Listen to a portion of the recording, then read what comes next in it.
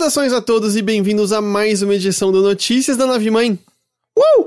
Podcast do Overloader, no qual a gente conversa sobre algumas das principais notícias que rolaram na indústria dos jogos. Eu sou Heitor de Paula, tô aqui com Guilherme Jacobs.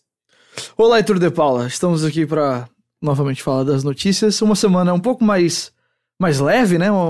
Pelo menos assim, das grandes anúncios e tal, que tem acontecido bastante ultimamente.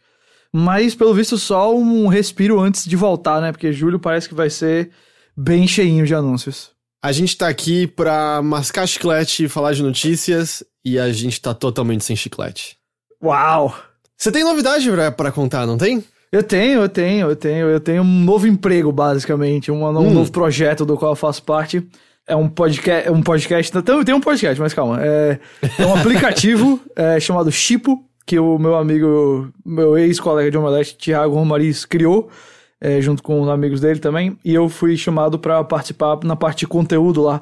É um aplicativo que meio que elimina aquele tempo que você gasta navegando pelos menus da Netflix e Amazon Prime procurando o que ver, porque ele é um aplicativo que ele vai pegar lá o que você gosta, pelo que você responder, e vai entender o seu perfil de pessoa, e a gente faz uma curadoria humana, tá? Não é algoritmo, não é um robô, senão vai ficar igual o Netflix, a gente mesmo vai lá e recomenda uns filmes pro pessoal todo dia, e você pode pedir uma dica, assim, você vai lá, eu quero ver hoje um filme de suspense que tem na Amazon, ele vai e filtra isso pra você. Então é bem útil, é bem legal o aplicativo, e o Thiago me chamou pra participar. A gente tá lá lançando coisa nova todo dia no aplicativo, e também já saiu o primeiro episódio do podcast, que também é um podcast de notícias, mas sobre cinema. Vai ser 2 vezes na semana, terça e quinta, bem curtinho assim, 20, 30 minutos no máximo, e sempre falando aí de notícia de filme. Então se alguém é aqui que gosta de filme além de jogo, quiser acompanhar as notícias principais de cinema, pode ir lá ouvir o podcast do Shippo, @ShippoOficial no Instagram e no Twitter. De lá você consegue o podcast, você consegue o aplicativo, você consegue tudo pra baixar o app. Você entra aí no seu celular mesmo, na App Store, no Play Store, é Shippo, CHIPPU. Aí eu comecei essa semana e, bom, bastante animado aí com as possibilidades, com as coisas que a gente tá pensando pro futuro, e legal tá trabalhando agora com games e filmes também, que são 2 coisas que eu sempre gostei demais. E isso você vai completar, no dia que tá saindo isso aqui, você tá completando sua primeira semana lá? Basicamente, Entendi.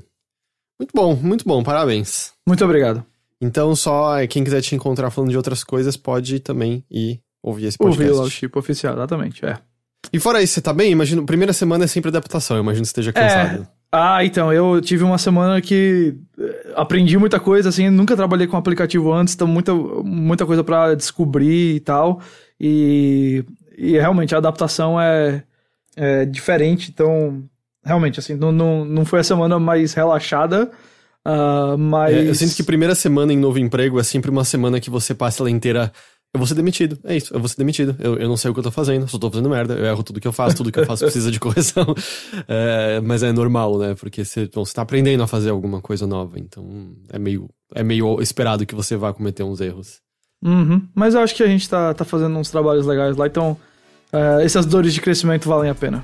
Vamos lá então falar sobre notícias de videojuegos?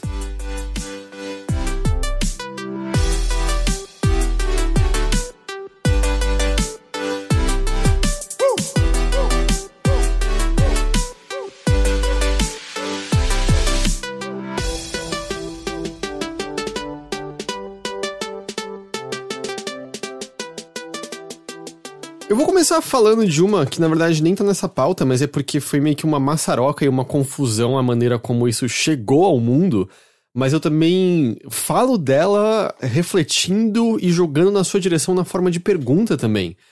Tá bom. Que você chegou a acompanhar alguma coisa do Hyperscape, o novo Battle Royale da Ubisoft?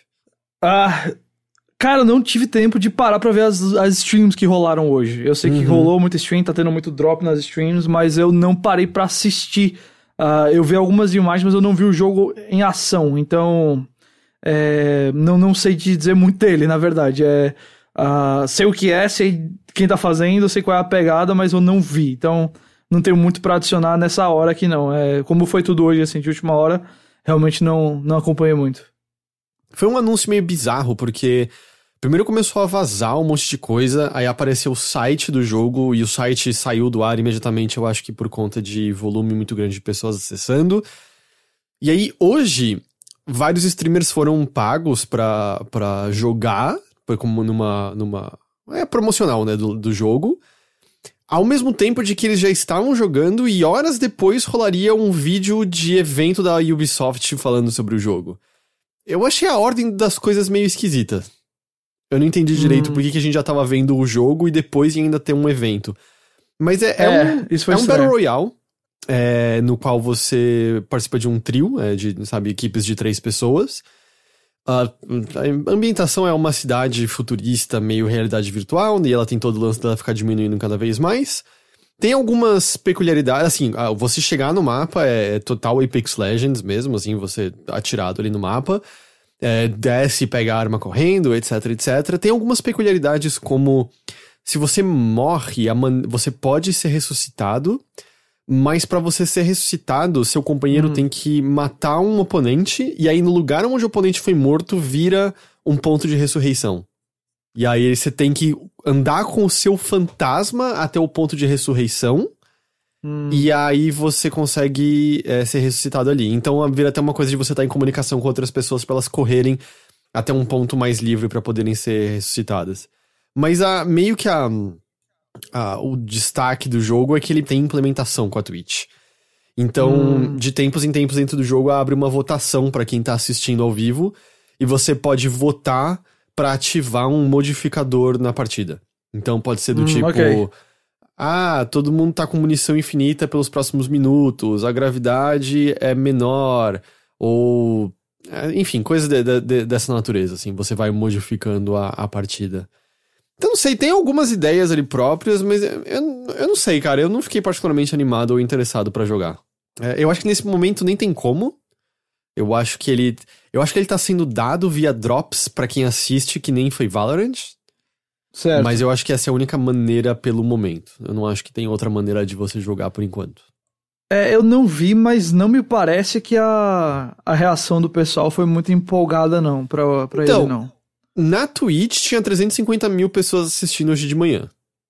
Mas com quantidade de streamer que deve ter sido pago pra transmitir, eu acho que o alcance fica realmente bem alto.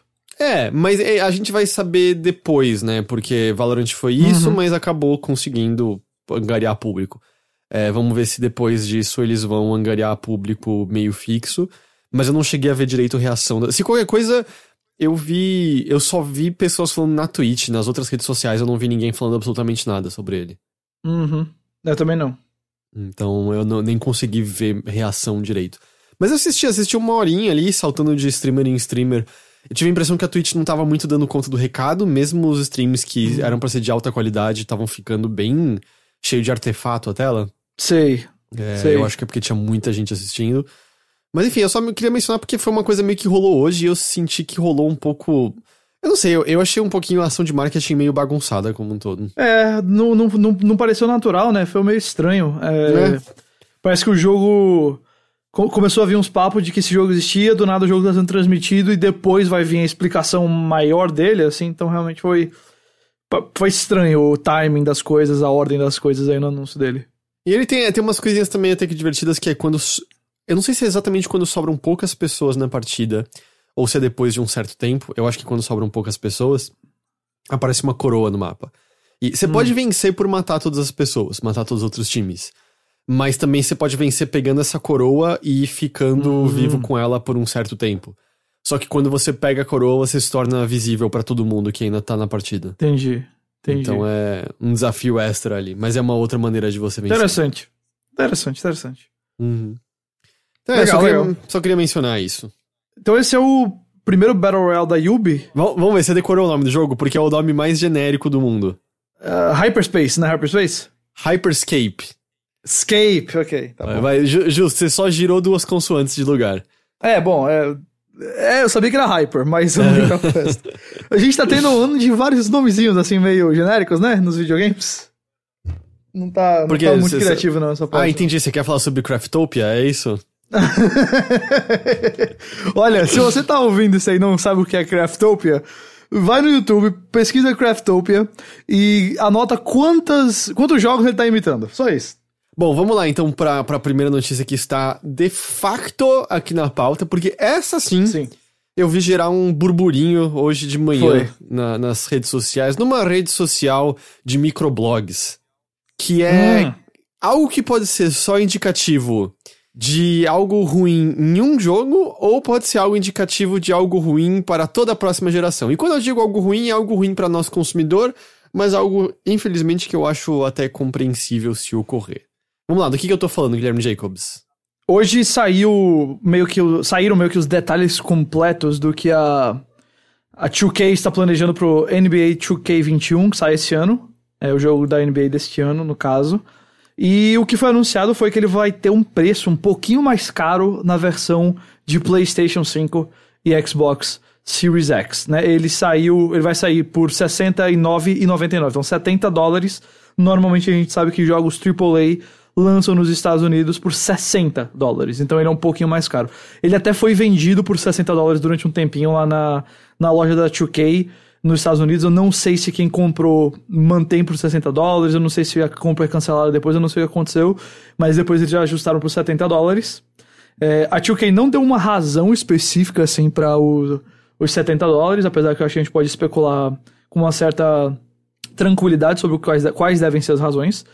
Ela apenas falou que a versão de PlayStation 5 e Xbox Series X está sendo, entre aspas, feita do zero e que vai aproveitar o poder da nova geração. Então essa é uma questão. Então, ela é uma de 3 edições do jogo. O jogo vai ter uma edição básica para PlayStation 4, Xbox One, Switch, PC e Stadia.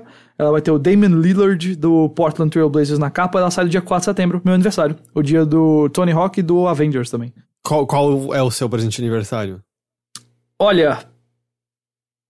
Tony Hawk. Ou Tony Hawk, nem o jogo. Ah, não, mas sem dúvida, se for assim, é o Tony Hawk. Apesar de que se eu... bom, tem uns caras da NBA que eu toparia bater um papo também, mas, enfim. Qual é a questão, então? Aí você tem essa versão que sai agora esse ano em setembro, e normal, sempre o NBA 2K sai em setembro. E vai ter uma versão da nova geração que vai sair no final do ano, só disseram isso, quando provavelmente os consoles saírem, né? Provavelmente que vai ter o lançamento, né? Do console já vai estar disponível. Provavelmente. Vai ter o Zion Williamson, que é o novato mais badalado desde o LeBron James na liga, então eles já botaram ele na capa da nova geração. E ambas gerações vão ter uma versão especial. A NBA, o 2K sempre tem uma edição lendas que eles fazem, a Legends Edition. Esse ano vai se chamar Mamba Forever Edition, né? Que Mamba é o apelido do Kobe Bryant, que faleceu no começo desse ano. Então, obviamente, vai homenageá-lo. É uma capa dele mais novo na geração atual e dele mais velho da nova geração. Em ambas gerações, ele vai sair por $100. Normal, esse é o preço que sempre sai. Só que, qual é a questão aqui? Quem comprar...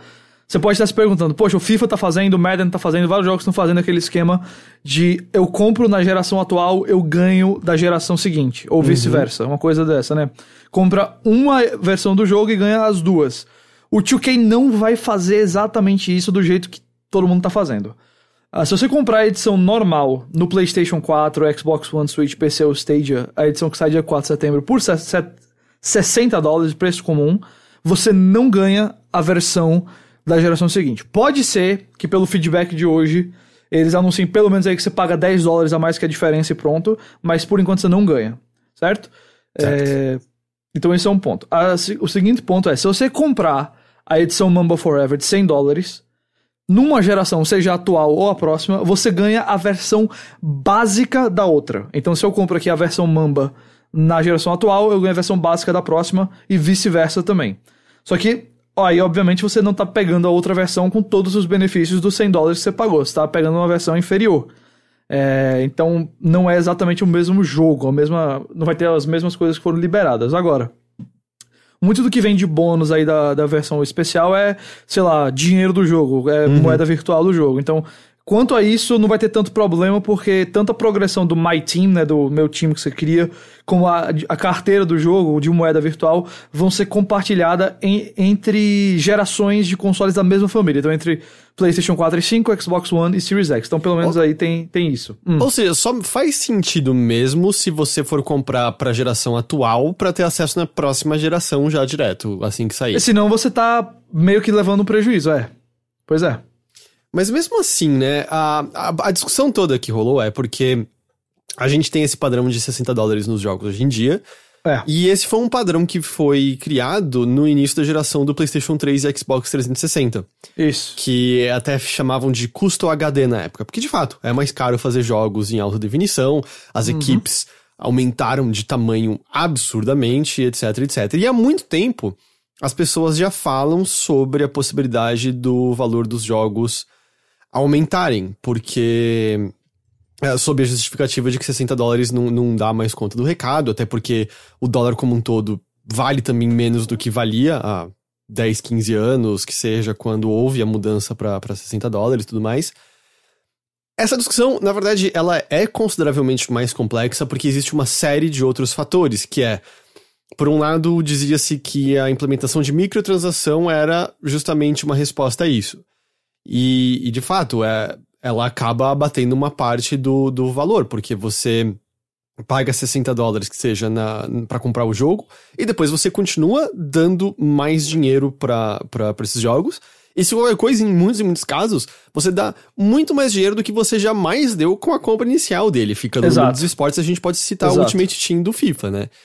Então, assim, existe também o argumento de, ok, peraí, tudo bem, os jogos estão mais caros do que nunca, mas vocês também estão fazendo mais dinheiro com microtransação do que nunca também. Exatamente. E também tem outro argumento de que agora os jogos estão dentro de um ecossistema digital cada vez mais, com menos perda de dinheiro para revendedoras, por exemplo. Fica tudo mais direto na mão da distribuidora e do dono do console, Microsoft ou Sony, etc. Então, eu não acho que a conta é tão simples quanto os jogos estão mais caros, precisa botar $10 a mais, com certeza. Eu acho que há uma discussão um pouco maior, tanto que dos maiores jogos do mundo atualmente, né, o preço de entrada é $0. É totalmente só sobre microtransação posteriormente. Exatamente. É verdade que o preço dos jogos, assim, aumentou e tudo mais. E tem alguma... Olha, eu tava até olhando aqui o que vem na Mumble Forever Edition, e boa parte do que vem é coisa do My Team, e é o dinheiro também virtual, né? Só tem uma coisa aqui do modo carreira, que é eles não falam se o modo carreira vai ter progressão, então isso aí você perderia, mas o resto, e do My Player também, né, do meu jogador, mas tem muita coisa do My Team e da moeda virtual, então isso passaria, só pra dar aí a informação completa. Mas ainda você perderia algumas coisas. Só que, voltando aí pro ponto principal, né, que é do preço. Olha, hoje até ouvi o pessoal do NPD, né, que divulga sempre lá as vendas dos jogos nos Estados Unidos, mostrando que pela inflação, pela mudança na economia, $60 de 2006, 2007, hoje é $75, então, em teoria, isso é meio que esperado. E veja, a gente sempre soube que podia chegar esse momento, podia chegar um momento de jogos ficarem um pouco mais caros, e eu acho que quanto a isso, não é, sei lá, a maior surpresa. A questão é, precisam se responder algumas perguntas, como você falou, porque é verdade, os jogos, muitas empresas como a 2K se beneficiam muito mais da grana que eles ganham com microtransação, e o NBA 2K é notório por ter microtransações bem agressivas e bem complicadas. O avanço do seu jogador é muito devagar se você não comprar dinheiro no jogo, se você não fizer um gasto. E nada leva a crer que eles vão retirar isso do jogo por conta desses $10 a mais, né? Exato, até o momento eles não... Assim, óbvio que a gente pode ver mais pra frente isso sendo detalhado, mas hoje no anúncio eles não falaram assim, olha, a gente vai aumentar, porque você tá jogando lá o modo carreira, e aí o que você fizer no jogo, tipo, qualquer cesta, qualquer coisa assim, você vai ganhando o Virtual Currency, o VC que eles chamam, que é a moeda, né? Então, você usa o VC pra comprar os upgrades, pra comprar as melhorias pro jogador. Só que o nível que você ganha, a VC é muito, muito devagar, muito demorado, você ganha muito pouco. Então, pra você realmente melhorar, você precisa gastar uma grana no jogo. Pra você melhorar com velocidade. Então, eles podem até dizer, a gente vai dobrar o VC que você ganha, uma coisa dessa. Que aí talvez a comunidade receberia um pouco mais feliz isso, mas... vendo o histórico da 2K e da Virtual Concepts, que é a desenvolvedora, eu não tenho muita fé nisso, não. Eu acho que eles ainda vão manter o foco nesse sistema de microtransação, porque a verdade é que eles ganham muita grana com isso. Sim. Porque a verdade é que assim como tem muita gente que só compra FIFA no ano e aí gasta grana no Ultimate Team porque só tá comprando esse jogo, e esse é o jogo que ela joga o tempo todo, ela pode gastar esse dinheiro porque ela não tá gastando ele com outros jogos, tem muita gente, especialmente nos Estados Unidos, que só compra o 2K. Cara, que só pega esse tipo de jogo. Vou pegar aqui deixaram nos comentários do último Notícias da Nave Mãe. Cadê? Randall Souza. Esses dias tava vendo um vídeo de um cara jogando FIFA. No modo Ultimate Team, a EA lança eventualmente pacotes de cartas promocionais limitadíssimos. No vídeo em questão, o cara mostrou uma tiragem de 100 mil pacotes vendidos a mais ou menos R$72 cada.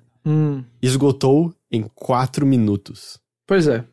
Então, a real é que de maneira nenhuma faria mais sentido. Eles não vão ganhar mais dinheiro com esses $10 a mais por jogo, nem fudendo do que o que eles ganham com essas microtransações. Assim. É muita grana, velho. É muita grana. E aí eu acho que é isso que fica um pouco com o pé atrás também, né? Porque NBA 2K já é uma série meio mercenária nesse sentido. Exato. Então pode ser que é meio eles que resolveram chutar o pau da barraca e falar, vai ser $10 mais caro na nova geração e não seja, na verdade, o padrão de outros jogos, não. E também pode ser que outras empresas vejam ele fazendo e falam, eu acho que a gente consegue. E aí, sei lá, um jogo como... Vou dar o exemplo aqui do Call of Duty, nem porque é fácil usar esse exemplo, eu sei, mas minha questão é, tipo, os jogos que a gente sabe que o pessoal sempre compra, sabe? Então, jogos de esporte, jogos anuais como Call of Duty... Se o Call of Duty vai lá e coloca a versão da nova geração por $70, talvez não a desse ano, mas vamos supor, Call of Duty 2021, lá, o Modern Warfare 2 da continuação do reboot agora. E aí ele é $70. Você acha que ele vai ter um menos sucesso por causa disso? Eu acho que não, eu acho que o pessoal vai comprar do mesmo jeito. Então, eu acho que eles estão vendo, ou pelo menos assim, minha impressão é essa. Agora, pode ser que eles vejam que não dá certo, pode ser que esse exemplo da 2K seja justamente o exemplo que vai, opa, eles tentaram e não deu certo, então a gente não vai tentar agora. Mas eu acho que... Eu não vou dizer que isso daqui significa que todo jogo da nova geração vai ser $70. Eu acho que não. Dá um receio, mas dado quem pode ser que sejam só eles e não seja o padrão. Mas eu acho que tem chance de isso abrir a porta pra outras pessoas tentarem a mesma coisa. Porque até pode ser uma tática meio... Vai que cola, vamos ver a reação das pessoas. Exato, eu acho que é muito disso também. Muito disso. Porque os caras do NBA, eles sabem que a galera tá comprando o jogo todo ano. Eles sabem, eles veem isso. E não tem competição o NBA 2K, essencialmente, né? A competição que era o NBA Elite lá, o NBA Live, na verdade, da EA, é bem inferior e teve muitos problemas de desenvolvimento e no momento não tem nada planejado. Então, não acho que a gente vai ver ele em breve, não. E até acho que só pra complementar, né, que você mencionou lá do pessoal da NPD falando que os $60 de 2000 e pouco são 75, e isso é algo válido de se olhar, mas eu acho também que você tem que levar em consideração, mas o poder aquisitivo das pessoas subiu exatamente dessa mesma maneira, e tudo que a gente enxerga diz que não, na verdade, né, que na verdade a direção caminhada foi oposta, então é muito complicado, não é só um fator que vai determinar isso, apesar, né, que a gente estará à mercê do que as empresas decidirem, e meio que o único voto possível depois é o das pessoas decidirem comprar ou não, e sinceramente esses jogos de nome muito grande, ainda mais que volta e meia, como você falou, é o jogo que a pessoa compra no ano, eu acho muito difícil que o consumo dele vai ser diminuído por conta de $10 adicionais. Eu acho também difícil, cara, eu acho bem difícil. Que pra gente complica, porque só esses $10 já são mais de R$40. 50 e poucos reais hoje, né? É um aumento considerável. Os jogos da próxima geração, se bobear, vão chegar por uns 350 por aqui. Eu acho que vai ter bastante, assim, nesse preço, sabe, cara? Bastante. Uma coisa mesmo. Que eu fico curioso Não, na verdade... Porque, assim, o FIFA e o Madden desse ano já estão... Eles estão por $60 aparecendo no Steam, mas a gente não tem nenhuma garantia que da próxima geração, né? Vai ser $60. Eu acho que não tem nenhum lugar vendendo ainda as cópias da nova geração, não. Porque esses daí são os que já estão R$300 aqui pra gente. Mas a gente sabe pelo menos que eles vão ter o esquema de você comprar, pelo menos até o lançamento do próximo, né, do FIFA 22 e do Madden 22, pra fazer a transição de graça. Então isso já é alguma coisa, mas A gente não sabe ainda o preço. Na verdade, a gente não sabe o preço de nenhum jogo da próxima geração, tirando o NBA 2K. Porque ninguém anunciou o preço. Eu acho que muita gente estava esperando que os jogos fossem $60, porque é o normal que a gente experimenta. E eu acho que vai ter muito jogo, especialmente esses que saem nas duas gerações, saindo por $60. Mas a gente não tem como entrar na loja da PSN da Live e pesquisar lá Xbox Series X ou PlayStation 5 e ver os jogos deles enquanto estão. O jogo do 2K, o único lugar que tava vendendo ele, da nova geração, é a loja da 2K. Não tem assim na Amazon ainda, sabe? Na Amazon gringa, a versão de PlayStation 5. Até a gente não sabe nem como é a capa da versão de PlayStation 5. A capa do, que eu quero dizer, do... Né, a estética das caixinhas. A estética, nada, não tem nada disso. Essas informações todas estão ainda pra gente ver, então...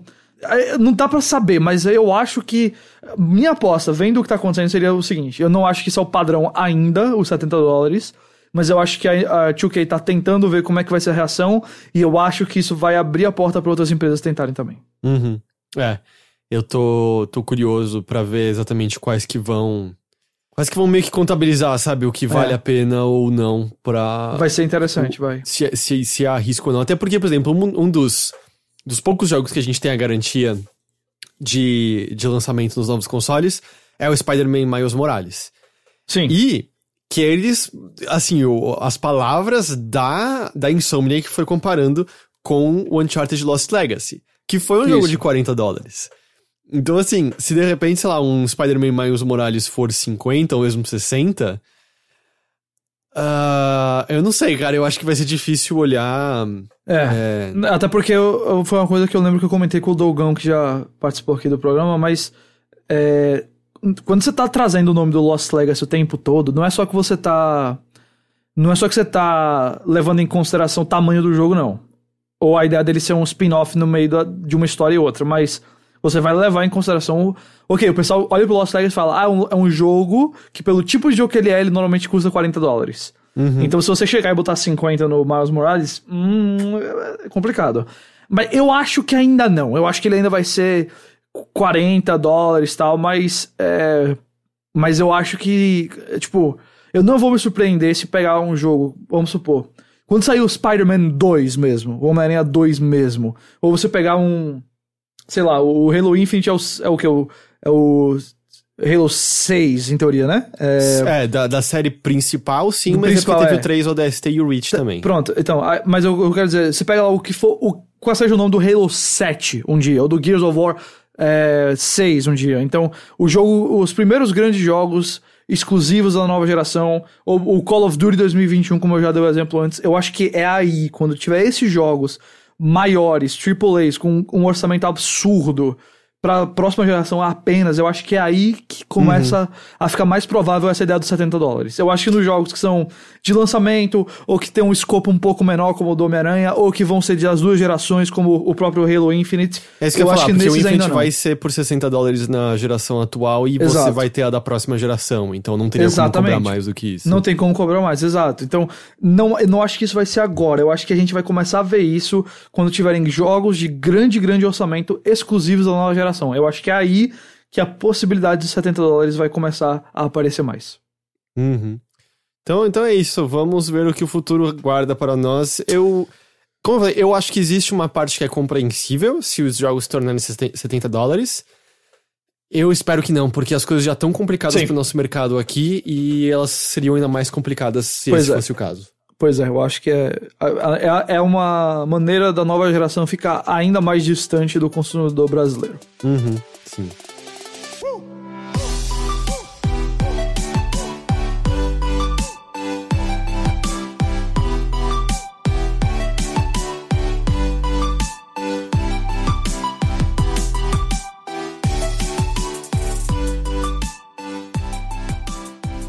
Continuando, a gente tem uma notícia aqui que é também relacionada mais à indústria, né? Não a anúncios de jogos, mas que é relevante eu achei interessante pelas declarações que fizeram, mas vamos lá. A Tencent, né, a gigante lá de telecomunicações chinesa que é dona de metade do planeta Terra, tá abrindo um novo estúdio de jogos AAA em Orange County, lá na Califórnia. O estúdio chama Lightspeed LA. Ele faz parte de uma subsidiária chamada Lightspeed and Quantum, que é um de 4 braços de estúdios que a Tencent tem. Eles estão desenvolvendo agora já um jogo de mundo aberto para PlayStation 5 e Xbox Series X. E aí, quem é que tá na frente desse estúdio? O estúdio é liderado por Steve Martin. Calma, não é o ator. Não é o nosso querido comediante Steve Martin. Você não tinha pensado nisso antes, né? Mas eu pensei na hora que eu li o nome dele. Eu tenho que admitir que hoje em dia eu não penso muito no Steve Martin. Pois eu lembrei dele e aí, opa. Quem é Steve Martin? A última vez que eu vi ele é porque ele aparece volta e meia em propagandas daquela Masterclass. Pois é verdade, foi a última vez que eu vi também. Eu lembro que uns anos atrás estava tendo um papo de que ele ia fazer um comeback de stand-up comedy, mas nunca rolou, então só vejo no Masterclass mesmo. Bom, o Steve Martin em questão aqui é o Steve Martin que foi um dos chefes de desenvolvimento do GTA V e do Red Dead Redemption 2 na Rockstar. Então ele é o cara que vai meio que comandar aqui o estúdio. Só que aí eu vou admitir pra você que o meu exato pensamento na hora que eu vi o anúncio, que eu vi que esse cara, eu pensei, putz, a gente sabe que muita gente começou a sair da Rockstar, especialmente galera sênior começou a sair da Rockstar depois dos relatos de crunch lá. Será que esse cara é um desses, assim? Como vai ser a cultura desse estúdio? Imediatamente eu pensei nisso. Uhum. E aí, curiosamente, na própria matéria lá do Games Industry, que foi onde eu li sobre o anúncio, o Martin, ele tem uma declaração que ele deu, prometendo que o estúdio vai ser um estúdio com ambiente, entre aspas, livre de crunch e com a cultura inclusiva. Ele entra mais em detalhes sobre isso, dizendo que eles querem fazer um ambiente de trabalho onde o estresse que leva ao crunch não vai existir da mesma maneira que existe, por exemplo, na Rockstar, e que vai ter uma cultura sempre inclusiva para pessoas diferentes lá. O estúdio tá tendo uma equipe inicial aí formada, deve ser equipe, né, os chefes de estúdio lá, os chefes de departamento devem estar sendo contratados, e tem outros veteranos da Rockstar, tem gente da Respawn Entertainment, da 2K Games, da Insomniac. Então é isso, a gente não sabe de mais nada, mas eu achei curioso essa ênfase num estúdio, entre aspas, ele usa free of crunch, livre de crunch. Então um alvo bem assim, alto, né? Não é tipo, a gente vai tentar diminuir o crunch o máximo. Ele tá dizendo, não, a gente não quer ter crunch no estúdio. E isso vindo de um cara que com certeza experimentou muito disso lá na Rockstar. Eu não sei se ele foi... Eu não conheço a Rockstar por ser muito fechada, a gente não tem muita noção se ele foi um dos que praticou o crunch ou do que sofreu o crunch. Até por isso que eu digo meio eu só acredito vendo, porque... Exato, no fundo tem que ter esse ceticismo saudável, né? E é muito fácil você falar que você tá criando o estúdio assim, ao mesmo tempo que você tá falando, a gente tá criando um AAA mundo aberto, É o tipo de jogo que cai em crunch, sempre. O The Witcher 3, Red Dead 2 e assim vai o trem. Então é difícil. Aliás, foi engraçado que você mencionou da época que ele saiu do estúdio. Você viu a quantidade de vagas abertas na Naughty Dog agora após o lançamento de The Last of Us Part 2? Não vi não, mas deve ser bastante. Várias vagas abertas e várias posições até relativamente sênior, assim. Pode até ser que seja uma questão meio... Cara, quando pessoas completam projetos, elas não têm vontade de permanecer. Mas por tudo que a gente já ouviu, muitas vezes pessoas concluem o projeto só pra estar mais bonito no currículo mesmo, ganhar um bônus, ter um nome nos créditos, e aí cai fora porque não é sustentável, né? Aquela matéria do Kotaku apontava como a quantidade de pessoas que saíram da Naughty Dog de cargos sênior, mas que não são necessariamente os nomes que a gente conhece, é altíssima, né? A indústria de games como um todo, as pessoas não aguentam muito tempo nela por conta do estresse. Exato. Então... Não, e o caso do The Last of Us é um tipo de jogo que se o cara trabalhando nele, ele... É o tipo de jogo que já tem um reconhecimento fora da indústria dos games, que o cara pode chegar talvez num estúdio de cinema ou de TV e dizer, olha, eu fui diretor de arte lá, e aí talvez ele seja contratado pra uma empresa, um lugar que tenha, sei lá, mais proteção de sindicato, mais cuidado com algumas outras coisas também. E como você falou, eu acho que vai existir pessoas que estão, tipo, olha, eu concluí um dos projetos mais ambiciosos possíveis, eu não aguento outro desse tipo agora. Então eu vou sair e senti que concluí o ciclo. Eu também acho que vai ter gente que, tipo, eu não aguento mais ficar aqui. Eu não aguento mais e eu vou sair. Eu fiz algo que, tipo... Eu imagino que ter um jogo da Naughty Dog no seu currículo abre as portas pra qualquer lugar. Então, pois é, dentro da indústria dos jogos, com certeza. Então você terminou ali, tchau. Porque lembra que parte das coisas era que eles tiveram que contratar muita gente da área de cinema, até porque não tinha mais gente da área de games pra ficar em animação e tudo mais. E a gente sabe que isso vai ser cada vez mais difícil, né? Porque é insustentável esse modelo.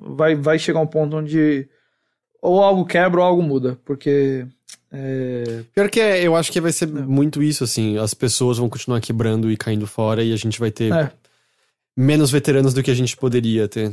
O que é uma pena, porque aí você perde muita gente talentosa, muita gente com muita experiência. Definitivamente. Então a gente vai ver aí o que acontece com esse estúdio, né? Vai ser curioso até ver um estúdio da Tencent fazendo um AAA que parece ser mais tradicional. Eles não falaram nada de multiplayer nesse anúncio, mas assim... Até porque, quantos anos vai demorar pra isso materializar, se materializar? Agora, eu vou dizer, eles não falaram nada de multiplayer, porém, vindo um cara que trabalhou com GTA V e Red Dead 2, os caras não falam pra ele, bota um online aí, uma Tencent da vida, não dizer assim, bota um online aí, eu acho improvável, mas a gente vai ver. Mas é isso, então, qual é o nome do estúdio? O estúdio chama Lightspeed LA. A próxima notícia é algo inusitado. Essa aqui é curiosa. Porque a gente falou um pouquinho de Crucible e no Mothership o Teixeira chegou a mencionar um pouco que ele chegou a jogar o Crucible, que talvez seja surpresa para algumas pessoas, mas Crucible foi lançado há algumas semanas. Ele tinha achado muito ruim o que ele tinha jogado. O jogo tava angariando números terríveis. Eu acho que em certo momento fizeram uma comparação e no ponto da vida dele ele tinha números piores do que o Battleborn lá do pessoal da Gearbox. Da Gearbox. E então, assim, claramente não tava dando muito certo, não estava saudável o jogo. A última notícia que tinha saído antes dessa que a gente vai falar agora era de que eles estavam tirando do ar 2 das 3 modalidades do jogo. Pra se focar só na que tinha mais jogadores, garantir que a comunidade estava focada num só ponto e poder melhorar ela. Aparentemente isso não foi o suficiente. Porque Crucible, um jogo já lançado, está voltando pra beta fechado. Essa notícia, quando você mandou o link dizendo basicamente Crucible's going to beta. Eu não li assim o back to beta, sabe? Eu só li Crucible beta, basicamente. E aí mas ele não já tava em beta não? E ainda beta fechada, né? Ele não já tava não? Eu pensei que era tipo uma notícia antiga. E aí quando vi, tipo, não, ele tá saindo do 1.0 e voltando pro beta. Como assim? E assim, vamos deixar claro, não é sem precedentes nessa nossa indústria vital. Não. Final Fantasy XIV é um exemplo disso. Eu pensei exatamente nele. Final Fantasy XIV foi lançado, durou alguns meses a versão 1.0 dele, e aí quando o jogo foi pro Realm Reborn, que foi a versão mais recente, ele foi tirado do 1.0, começou uma fase de beta do Realm Reborn, beta fechado, beta aberto, depois lançou 1.0 do Realm Reborn. Esse é o caso, acho que mais famoso e provavelmente o de maior reviravolta, né? Do jogo depois ser um dos MMOs mais aclamados da atualidade, mas não é sem precedentes. Porque a gente tem exemplos de jogos que começaram ruim e se tornaram bons, né? O Rainbow Six Siege, por exemplo, mas ele nunca meio que retrocedeu pra beta fechado, né? Eu acho que talvez o Artifact esteja fazendo a mesma coisa também. Pode ser, é verdade, né? A gente não sabe se ele vai ser bom depois, mas ele tá... E aliás, ele foi um dos flops citados, assim, na comparação do flop do Crucible. Quando eu vi, assim, o pessoal comparando, falou, o Crucible se junta aos raros flops tremendos como Artifact. Porque o Final Fantasy ainda durou uns meses, né? Mas esse aqui foi rápido. Então, e aí agora eles vão voltar pra esse beta fechado. O lançamento dele tinha sido em 20 de maio, então foi o quê? Um mês e alguns dias, mais ou menos um mês depois do lançamento eles tomaram dessa decisão. E aí assim, até essa quarta-feira que passou agora, o jogo ainda era baixável, mas agora ele já não está mais aberto a novas pessoas. Ele agora voltou a ser um beta fechado. E a ideia é esse deslançamento pra aprimorar o jogo como um todo. Meio que voltar pra parte das ideias e formulando e aprimorando pra ver se ele se torna um jogo bom de alguma maneira. Eles citam um pouco dos planos que eles vão ter. Eles falam que eles vão ter sessões de jogatina toda semana nas quais os desenvolvedores vão poder interagir diretamente com os jogadores. E eles vão nomear um grupo de jogadores como conselheiros para que eles ajudem a moldar e direcionar o jogo. Eles não deram nenhuma data pra de quando o Crucible será relançado de maneira nenhuma. Então, assim, parece que tá voltando até pra uma coisa bem aberta de... Eu acho que não é nem que eles estão olhando e falando exatamente isso que a gente quer fazer com o jogo. É mais, cara, a gente vai ver, vai testar e ver o que dá pra fazer como um todo, assim. Parece, parece bem aberto a possibilidades. Pois é, muito doido. É uma coisa que você olha e fala... Putz, eu sei que tem jogos que flopam, tem jogos que lançam e, infelizmente, aí não conseguem alcançar o que queriam, né? Acaba sendo uma coisa que a gente sempre, né? Será que eles vão tentar? A gente já espera, na verdade, um relançamento, né? Com o caso do Anthem, a gente vive... Será que eles vão fazer um novo Anthem no meio aí e tal, uma coisa dessa? Mas é raro você ver essa velocidade, né? E essa, tipo... Olha, ele saiu agorinha e já tá voltando pra beta. Sabe? É muito raro entre aspas, esse nível de falha. Então, é gritante, assim, até. Foi uma coisa que eu fiquei, putz, impressionado com a velocidade, com o jogo, assim, eles perceberam que não ia dar certo de forma alguma. E também é uma coisa que os números mostra... já diziam isso muito claramente, né? Não tem nenhuma surpresa nessa questão se você olhar os números, mas ainda assim algo tipo que chama atenção, sabe? Então é meio isso, assim, ele vai ser acessível pra quem já tinha baixado, e vai ficar nessa fase aí dos desenvolvedores verem exatamente o que as pessoas estão sentindo, o que elas estão dizendo e moldando o jogo aos poucos. Mas é isso, efetivamente, Crucible foi deslançado. Uau, Ok. Que sei lá, ainda é uma coisa com pouquíssimos precedentes. Sim, isso é. E ainda mais com esse curto tempo lançado, né? Essa próxima em seguida, eu peguei um destaque, mas na verdade ela é parte de um todo um pouco maior. Mas é de que, lembra-se algumas semanas atrás, quando teve um teaser de um novo jogo de Worms? Lembro. Eles anunciaram formalmente, trata-se de Worms Rumble.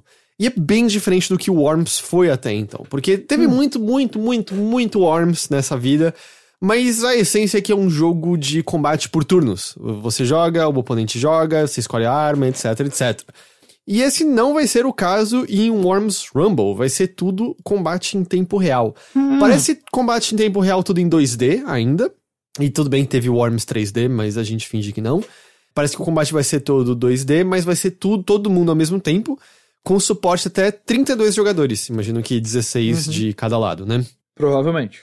Os tipos de partida que o Worms Rumble terá são Deathmatch, e adivinha qual é o outro, Guilherme Jacobs?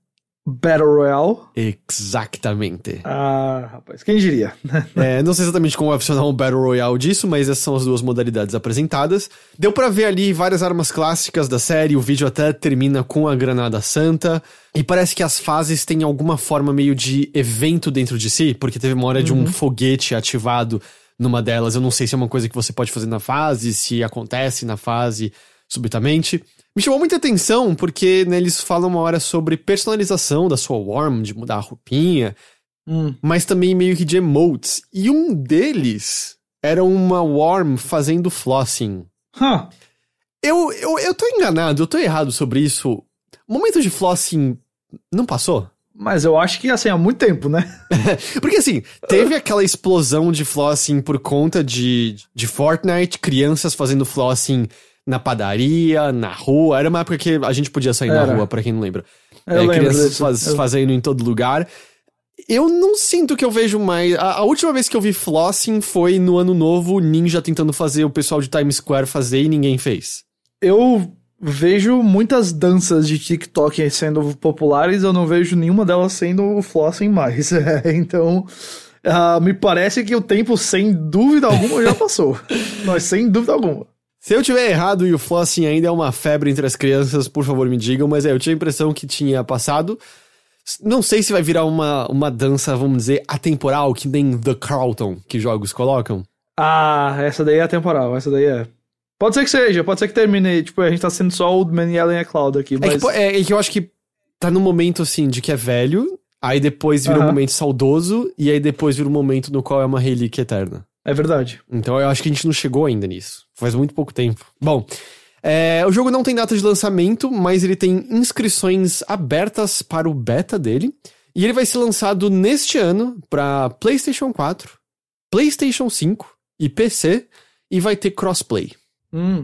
E isso do Worms Rumble foi parte de anúncios feitos através do PlayStation Blog, não teve stream, não teve nada, foram só anúncios através do PlayStation Blog, que foi um anúncio de uma iniciativa que eles estão chamando de PlayStation Indies.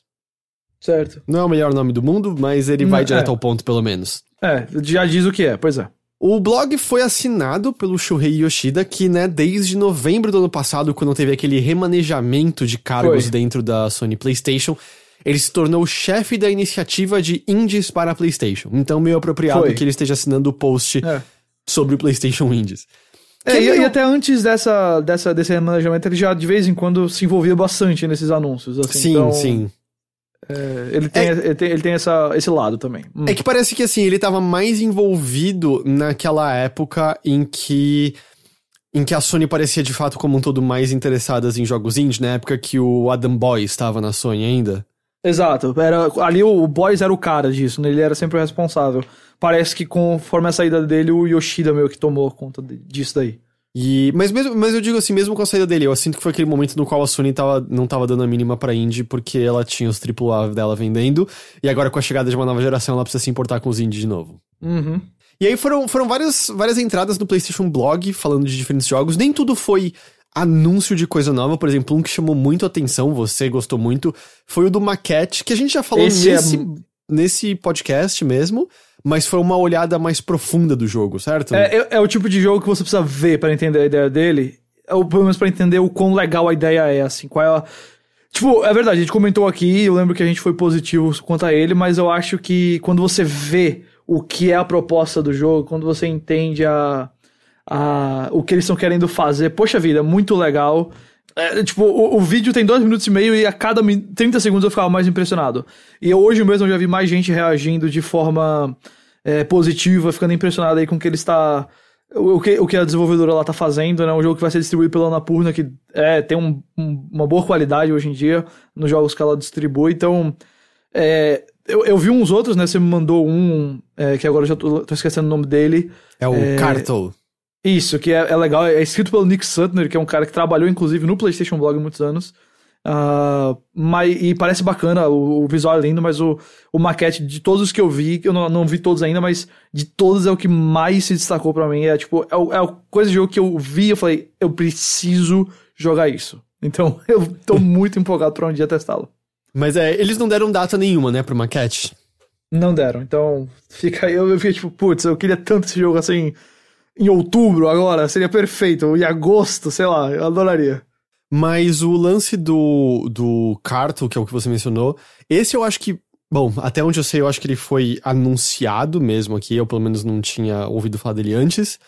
Ele tem uma arte que parece meio desenhada com giz de cera, parece, mas o que chama atenção nele é que você navega pelo mundo e você pode meio que desmontar o mapa que você explorou, meio que retirar quadrantes dele e montar de outra maneira. E é meio assim que você resolve alguns dos quebra-cabeças do jogo. Por exemplo, teve uma cena que mostra ela encontrando, eu não lembro, acho que era tipo um alce, e o alce tá apontando um círculo no chão. E aí o que você tem que fazer é entrar nesse modo de você desmontar o mapa e rearranjar os quadrantes do mapa de forma que os quadrantes que possuem rios formem um círculo com o rio. E aí, quando você forma, dentro desse círculo aparece um personagem com o qual você tem que conversar. Eu achei bem interessante a ideia. Isso é muito legal, Ele foi especificamente anunciado pra PlayStation 4. Teve um também que me chamou a atenção, chamado Heavenly Bodies, que pode ser solo, mas também pode ser cooperativo, de você sendo astronautas na gravidade zero, tendo que arrumar uma nave, e é bem meio conduzido por física, de você mexer o braço do seu personagem, se agarrando, e aí eu imagino que a ausência de gravidade e inércia vai destruir os seus planos toda hora e tudo mais.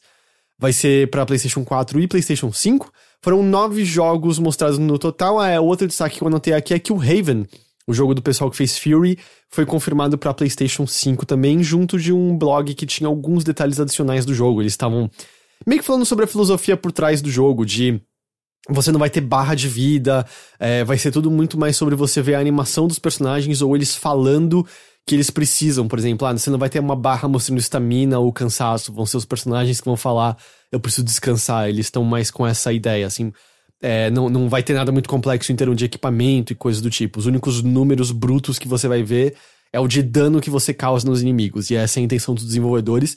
Eu até achei bastante bem escrito o texto, que são eles dizendo, a gente não tá dizendo que a gente não gosta de RPGs densos, a gente gosta bastante, É só que a gente achou que seria legal fazer algo que fosse um pouco diferente dos RPGs densos que a gente tem aos montes. Isso eu acho bem bacana, porque realmente tem bastante RPG denso pra caramba e ter uns diferentes assim é muito legal. A gente acabou nem falando do maquete, né, mas do que ele é especificamente, mas eu vou dizer que eu vou nem explicar. Se você não viu aqui no programa ou não viu ainda, vai lá e assiste o vídeo dele, tem no PlayStation Blog brasileiro, tem no americano também, acho que deve ter no YouTube. Só dá uma pesquisada, dá uma olhada. Eu não vou nem dizer porque eu acho que quando você vê é mais legal. Então, assim, foram meio isso como um todo. Lembra um pouco aquilo que eu mencionei na semana passada dos vídeos do ID at Xbox mostrando várias coisas e tudo mais. Sim. E aí teve um anúncio, mas que infelizmente é completamente irrelevante pra gente aqui no Brasil, que é que a PlayStation Now vai, a partir de agora, ganhar um novo jogo indie por mês ao seu catálogo, e vai começar com Hello Neighbor em julho. Me parece a iniciativa mais preguiçosa. Preguiçosa eu não quero falar porque eu não sei qual o esforço necessário pra isso, mas é meio... Uau, yay! Em um ano vão ter 12 novos jogos indie nesse serviço de streaming, e o primeiro deles parabéns. é Hello Neighbor, que foi, sei lá, praticamente dado de graça em 1 milhão de lugares até agora. É o famoso parabéns, você fez a sua obrigação? Eu não sei, parece tão pouco, enfim, eu sei lá o que é PlayStation Now exatamente a essa altura. Pois é. Mas é isso então. Apesar de que eu vejo muita gente até nos Estados Unidos falando, elogiando o serviço nos últimos meses, assim, tipo, acho que eu vi mais reações positivas, mas ele parece ainda muito aquém do que a competição faz, então, é isso então do PlayStation Indies, né? E de Worms. E de Worms também, claro.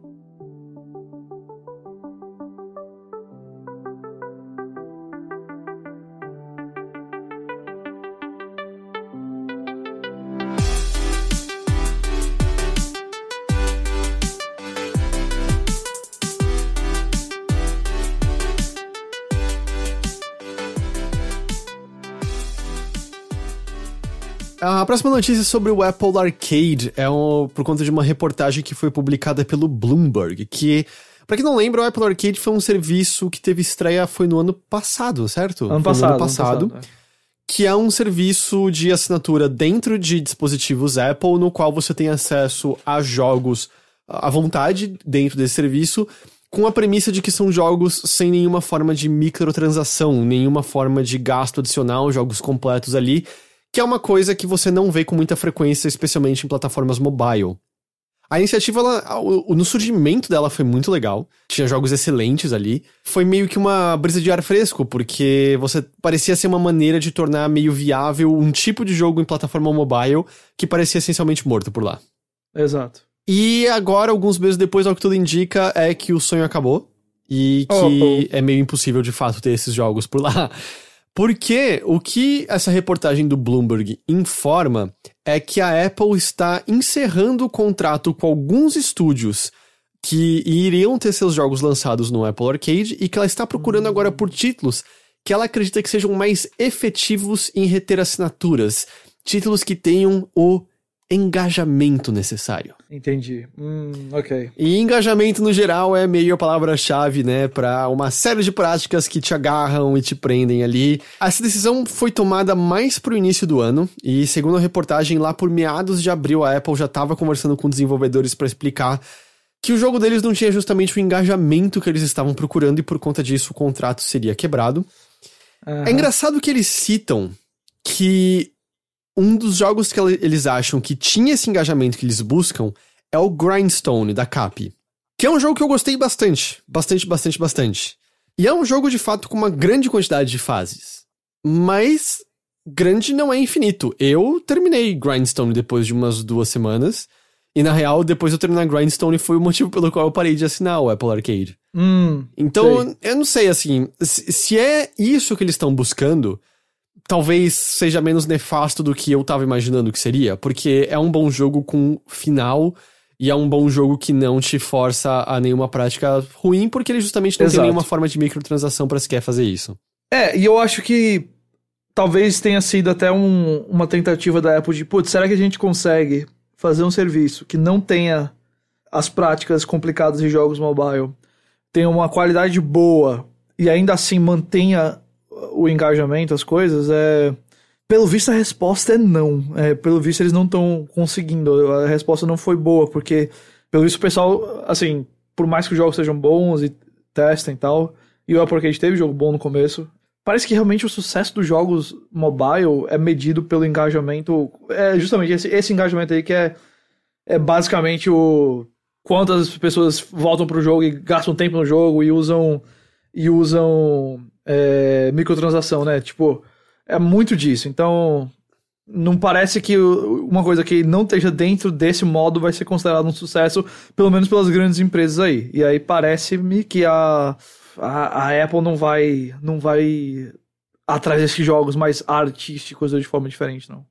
Então, porque assim, nesses outros jogos, a retenção, aumenta o incentivo pra você gastar na microtransação, e 2, normalmente também te expõe a várias propagandas, que é como esses jogos acabam ganhando dinheiro, né? Então... E lembrando que quando você gasta em microtransação dentro de uma loja da Apple, por exemplo, a Apple ganha uma parcela da grana. Então, isso também não é só a desenvolvedora que tá saindo no benefício, não, a própria Apple ou o Google também. E eu entendo, assim, que eu parei de assinar o Apple Arcade depois de um mês. Eu tava gostando bastante no começo, e depois eu não tava mais... Sei lá, nenhum dos jogos que estavam aparecendo novos ali eu tava achando interessante.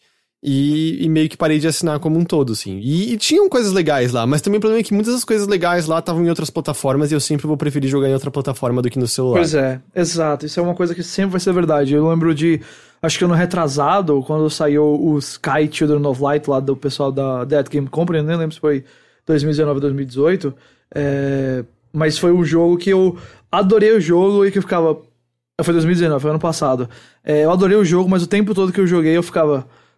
Isso aqui numa TV ou numa tela maior de um computador ia ser tão legal, tão mais legal do que ele é aqui. Então, claro que pra gente, né? Muita gente joga em celulares, primariamente. Exato. Mas bem, e também tem uma outra coisa, assim, que é uma pena disso, é que a Apple, ela pagava pelo desenvolvimento desses jogos, né? Então ela possibilitou várias coisas. Por exemplo, o NeoCab, eu sei disso porque o Bruno, um amigo, trabalhou no jogo, foi um jogo que teve tradução pra português, e é um jogo no qual tradução é essencial, porque é um jogo de história, é um jogo de texto. Teve tradução para o português, porque a Apple financiou o desenvolvimento e era uma parte da diretriz dela. Para você lançar, precisa estar disponível nessas línguas aqui nas quais a gente está presente. Então, meio que criava umas situações legais que, infelizmente, talvez deem uma apagada agora com isso. Infelizmente, Enfim, a reportagem, ela fala que os desenvolvedores que tiveram um contrato cancelado, alguns se viram em situação financeira complicada, porque eles achavam que eles teriam financiamento até o fim do desenvolvimento do jogo. E, obviamente, essa situação de pandemia na qual nos encontramos não ajuda nada. Não. Mas, pelo menos parece que não é que a Apple deixou todo mundo completamente na mão, porque ela pagou os estúdios de acordo com as milestones, de acordo com as metas atingidas dentro do desenvolvimento pré-combinadas. Pelo menos, mas... Acontece que dá pra imaginar, estúdios que não tinham caixa e tinham achado que era garantia de dinheiro do desenvolvimento esse contrato e talvez não tenham pra terminar necessariamente, né? Exato. Isso é um ponto importantíssimo, porque assim, por um lado, beleza, acho que eles vão receber aí pelo que eles conseguiram, mas eu acho que ninguém... Quando você vê uma empresa do tamanho da Apple fazendo um investimento desse tamanho, você imagina que vai durar mais do que durou, então... Com certeza tinha gente aí que talvez não contasse exclusivamente com isso, mas que tinha grandes esperanças em continuar recebendo a grana investindo em desenvolver jogos pro Apple Arcade, e aí não vai ter mais. Uma outra coisa que foi dita é que também essa quebra não tá sendo meio... a gente não quer trabalhar com esses estúdios. São mais que eles estavam olhando para os jogos e vendo que eles acham que não daria a retenção que eles querem, mas que se esses estúdios desenvolverem os jogos que se encaixam no que eles desejam, a Apple voltaria a trabalhar com eles. Então não é que as portas estão sendo fechadas, pelo menos. E aí é meio só um resumo, né? Que fora daquela leva inicial, novos jogos foram adicionados ao serviço, mas eu tive essa impressão, assim, de que a conversa em torno do Apple Arcade morreu depois das primeiras semanas. Total. Ninguém mais lembra que existe. E assim, no início do serviço você tinha direito sempre a um mês gratuito, e depois de um tempo, na verdade, recentemente a Apple passou a oferecer um segundo mês gratuito. Junto dessa mudança, dá a entender que as assinaturas estão bem abaixo do que ela está desejando como um todo. Ela não liberou números específicos, mas a gente não é nenhum absurdo deduzir que isso é verdade, que não tá tendo ali o que ela tá querendo. Exato. E eu acho que, na verdade, falando de um jeito mais geral até, Até o serviço de TV deles, meio que ninguém mais lembra que existe. É verdade, não teve nenhum tipo de hit nem nada, né? Teve aquela série com o Aquaman. Capitão América lá... Não, teve do Aquaman, foi. E tem uma do Capitão América também, do Chris Evans. Mas nenhuma das duas foi hit, não. A do Aquaman foi a que tem ao litrão. Essa mesmo. Não vi ninguém falar de nenhuma série que veio dessa plataforma. Pois é, falaram bastante... Não, até falaram do Morning Show lá que teve com a Jennifer Aniston e a Reese Witherspoon, mas fora isso, não. Eles estão adaptando aqueles livros Fundação do Asimov agora, e aí eu acho que é o grande investimento deles, mas eu não sei não. É o David Goyer, que é o cara que fez o Batman vs Superman, tá adaptando. Entendi. Então eu não sei não. E é meio isso de Apple Arcade. Exato, é isso. Agora sim a gente vai pra notícia que eu acho que é a mais... com mais desdobramentos aqui, mais profunda de hoje. Porque são novas informações daquilo que a gente conversou na semana passada sobre as várias denúncias de abuso, assédio, preconceito e etc, na indústria de jogos. E aqui focado numa coisa. Por quê? Enquanto as denúncias continuam aparecendo bem intensamente, foi meio chocante como parece que as denúncias que estão vindo em relação à Ubisoft são maiores do que qualquer outra. Sim. A Ubisoft parece que ganhou um destaque porque a gente foi percebendo ao longo dos últimos dias que mais e mais denúncias vinham de lá, apontavam pra lá e não só num lugar, mas em mais de um estúdio, e ficou claro que tinha alguma coisa profundamente errada com a cultura lá dentro. Então... assim, eu acho que ficou evidente uma coisa. Talvez seja verdade da indústria como um todo, e talvez seja verdade de qualquer estúdio, mas da Ubi a gente consegue afirmar com certeza. Ela tá podre inteira por dentro. E pois é. Ao redor do mundo inteiro. Não é um único estúdio em nenhum lugar. Tem claramente algo na estrutura dela que tá propiciando de uma maneira absurda que esse tipo de comportamento ocorra lá dentro. Mas vamos lá. Como eu tava falando, são denúncias múltiplas: assédio sexual, abuso, racismo, homofobia, e empresas várias, assim, tipo Ubisoft Massive, Ubisoft Sofia, Ubisoft Toronto, Ubisoft Paris, Ubisoft North Carolina, que é a que serve como suporte ao cliente, suporte a consumidores, foram locais que foram citados com esse tipo de comportamento. Tá aparecendo agora por conta dos vários casos que estão aparecendo nas últimas semanas, mas na verdade são coisas que as pessoas estão sentindo lá dentro há mais de década já, a essa altura. Não é que é um comportamento novo agora. A Gama Sutra escreveu uma reportagem bem grande conversando com vários empregados que não quiseram ter seus nomes divulgados por medo de retaliação. E o que eles mencionam é uma coisa até muito parecida com o que a gente viu exposto naquela matéria do Kotaku sobre Riot Games. De que é uma estrutura que recompensa quem tá disposto a tomar porrada pelo time, a quem tá disposto a jogar o jogo como as pessoas de cargo alto decidiram que o jogo tem que ser jogado. E aí elas são recompensadas com promoções e coisas do tipo, ou seja, elas são colocadas em cargos de poder e chegando lá com essa mentalidade. E aqueles que não gostam do que tá acontecendo, dizem que as coisas devem ser diferentes, sofrem retaliações como salários piores, menos oportunidades e coisas do tipo. Ou seja, a estrutura se alimenta e garante que ela permanece exatamente dessa forma. E também é dito que aqueles que são acusados de abuso e outros tipos de conduta inapropriada são, volta e meia, só remanejados dentro da empresa, transferido para outras partes, onde eles, com certeza, vão perpetuar o que eles estão fazendo com outras pessoas, e não muda nada, não há nenhuma punição, não há nenhuma mudança estrutural.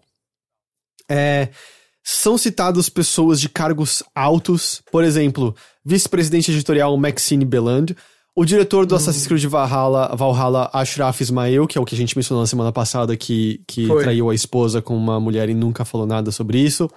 Gerente de produto em marca Andrian Gebenige, eu não sei como pronuncia o sobrenome, e diretor associado de relações públicas Stone Chin. Eles, além de serem acusados diretamente de comportamento predatório e abuso, as pessoas sentem lá dentro que, como eles têm cargos altos, eles têm completa imunidade de que qualquer reclamação poderia surtir efeito. Alguns até afirmaram que reclamações feitas ao Departamento de Recursos Humanos eram silenciadas, e pelo menos em uma unidade da Ubisoft, a pessoa que comandava os recursos humanos era esposa, eu acho que era do Maxine Belandi, se eu não tô enganado. Ou seja, complica bastante a situação. Pelo menos desde então o Maxine Belandi e uma outra pessoa, Tammy François, que também é gerente de produto e marca, se eu não tô enganado, foram... Ou melhor, não, eu acho que ele era vice-presidente editorial também, junto com o Maxine Belandi, foram suspensas da empresa depois das acusações. A Ubisoft North Carolina foi um dos que foi citado mais especificamente como terrível, e ainda por cima tem uma outra prática que rolava lá pra piorar tudo. Que pessoas que sofriam abuso ou assédio de um superior e iam relatar alguma coisa, ganhavam vale presente da empresa. E as testemunhas do que rolavam ganhavam vale presente também. Ou seja, a Ubi tava comprando o silêncio das pessoas com vale presente. É complicado, né? É isso, não tem outra interpretação, certo? Você reclamar e ganhar um vale presente em seguida? É tipo, olha, a gente não vai fazer o que você quer que a gente faça agora pra consertar, mas toma esse prêmio de consolação. Sabe? Assim, eu tô dando risada, mas assim, é uma risada meio de nervoso. É triste, não. É uma risada de indignação, porque, tipo, a ousadia, sabe? De você pegar uma pessoa que tá passando por uma situação traumática, uma situação triste dessa, e dizer, olha, foi mal, mas tá aqui um vale presente, é o que a gente tem pra dar agora. Cara, é complicado. Não é só a falta de... Porque isso não é, tipo assim, não é só que você tá faltando em mudar o que precisa ser mudado, você tá falhando em mudar, e não é só isso. É que você tá mostrando um descaso com a pessoa que tá relatando. É tipo, de uma forma bem aberta, ó, tá aqui um vale presente, sabe? Pelo amor de Deus, gente. É tipo você chegar lá sei lá, você reportar um crime e aí, foi mal, toma aqui, roubaram o seu carro, toma aqui um doce, sabe? Tipo, pelo amor de Deus, não dá. E, não, eu tenho a impressão que de alguma forma que parece que ainda deve fazer a pessoa se sentir ainda mais desvalorizada e ruim receber isso como resposta. O que várias pessoas da empresa mencionam é que já no passado meio que rolou, por exemplo, uma explosãozinha de pessoas mencionarem o que estava rolando e meio que algumas pessoas até são demitidas, mas ninguém vê nada mudar, porque é meio, você tá tirando um probleminha do problema maior, porque claramente é estrutural e endêmico a como a Ubisoft faz coisas. Então, sei lá, eu ia falar problemático, isso é óbvio, né? É mais do que óbvio, isso aí é o que tá muito claro. E veja, uma coisa que eu acho importante a gente destacar, você já falou isso no começo dessa notícia, mas o que eu vejo que rola com esse tipo de relato da Ubisoft, a gente já viu infelizmente, várias empresas com coisas semelhantes. Só que esse da Ubi parece ser o primeiro ou maior desde o da Riot, que mostra um problema estrutural na cultura da empresa inteira, né?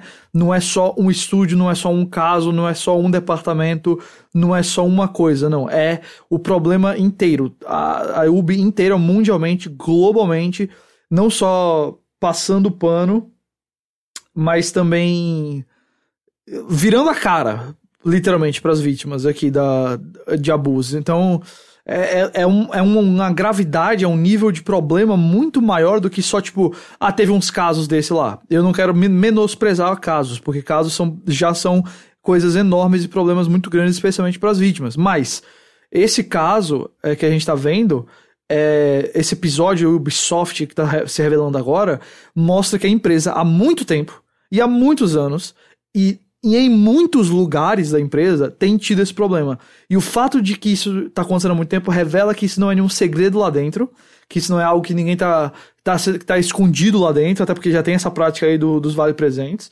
Então, há muito tempo a Ubisoft tem esse problema na cultura e nunca consertou. E quando você não conserta e quando você não lida com isso, você automaticamente encoraja isso a continuar. Então, automaticamente, se você não trata, você tá encorajando. Então é muito grave, é uma coisa que vai além de um episódio específico, é um problema estrutural de cultura da Ubisoft. Não, e eu acho que é bem isso que você falou, assim, com certeza, pelo fato até deles mencionarem que existe há mais de uma década, foi acho que provavelmente só piorando cada vez mais, assim. Isso. E aí a gente vai meio que a resposta que teve até o momento. Então, eu não sei se você viu, mas logo antes da gente começar a gravar, teve mais um pouquinho de resposta. Ah, não tem. Você consegue pegar aí pra falar logo mais? E aí consigo, já tô com ele aberto aqui. Tá. No primeiro momento, o que a gente teve foi... O Yves Guillemot mandou um e-mail interno. Yves Guillemot é cofundador da Ubisoft. Pra quem não tá reconhecendo o nome, mas assistia as coletivas, ele é quem normalmente tava nos palcos da Ubisoft. O baixinho que sempre fala, e ele escreveu um e-mail interno que acabou sendo vazado, foi obtido pelo Então, Gama Sutra, isso foi exemplo. publicado agora inteiro. Eu não sei se o Gama Sutra publicou ele na íntegra, mas a própria Ubisoft divulgou agora. Eu acho que tinha lá na íntegra, eu peguei aqui um pedaço principal. Porque teve num primeiro momento ele só fazendo uma declaração geral que estavam profundamente preocupados com os relatos e queriam fazer uma investigação maior com uma consultoria externa. E, bom, sei lá, né? Mas aí esse e-mail interno escrito pelo Yves diz o seguinte... diz que será estabelecido um grupo multidisciplinar com a ajuda de um parceiro externo. Abre aspas. Este grupo irá criar soluções melhores e ferramentas para detectar, relatar e resolver quaisquer incidentes ou problemas sérios, sem atraso e de maneira imparcial. Para informar suas propostas, esse grupo, ajudado pelo parceiro externo, começará a organizar reuniões com grupos de teste para ouvir vocês e entender os seus pontos de vista. Eu participarei regularmente dessas sessões. Certo, teve alguma coisa nova? Bom, se o Gama Sutra publicou o e-mail inteiro, então não tem algo novo, mas eu vou destacar aqui algumas outras coisas que eu acho importante do que eles divulgaram, né? Primeiro que ficou claro que no departamento editorial da Ubisoft, é meio que um conselho lá, uma parte sênior assim, tem muitos desses problemas, então eles estão prometendo lidar diretamente com isso nesse departamento. Agora, uma das coisas que eles falaram foi, eles estão apontando a Lidwin Sauer, que era diretora de projetos no Strategic Innovation Lab, né, laboratório de inovação lá da Ubisoft. Ela agora foi apontada como chefe de cultura do trabalho, workplace culture, né, cultura no trabalho, no ambiente de trabalho. Ela vai ser uma pessoa que vai reportar diretamente pro Yves Guillemot e que vai trabalhar em todas as áreas multidisciplinárias de trabalho da Ubisoft, assim, para cuidar da cultura lá. Eles também prometeram fazer, a partir de segunda-feira, sessões de conversa para ouvir os empregados no mundo todo, em todos os locais da Ubisoft, e prometeram também, obviamente, continuar as investigações, mudar as políticas de cultura mesmo lá dentro, né? Então vão lançar uma pesquisa global também para ouvir o que as pessoas acham e vão criar uma posição de chefe de diversidade e inclusão que também vai reportar diretamente para ele. Bom, assim, parecem ser mudanças boas, mas eu acho que como isso já tem acontecido há muito tempo e como isso já é um problema que a gente já percebeu que é sistemático lá, o problema cultural. Ok, bom que você faça isso, mas a gente não vai dar parabéns por fazer, não. A gente precisa ver agora os resultados, sabe? Então, aí é o tipo de coisa que ainda vai demorar um pouco pra ter qualquer resultado prático. E tipo, não dá pra desconsiderar quantas pessoas que já devem ter, sabe, quanto de dano psicológico foi causado por conta disso, quantas pessoas não vão carregar cicatrizes, quantas pessoas não saíram dessa indústria, sabe, por não aguentar permanecer, porque de repente se viram na Ubisoft achando que seria incrível, e de repente estavam sofrendo esse tipo de coisa dentro do ambiente de trabalho. Tem muitos danos que não tem como ser calculados mais por conta disso. Exatamente, não dá pra ignorar que, tipo, ok, a gente vai... Veja, é bom que daqui pra frente melhore, mas daqui pra frente melhorar não vai apagar os erros do passado e as consequências disso, especialmente para as pessoas que sofreram. Porque a coisa que eu ouvia da Ubi, por exemplo, era de que era uma empresa na qual, por exemplo, as pessoas nem sofriam tanto crunch. Havia elogios até sobre como...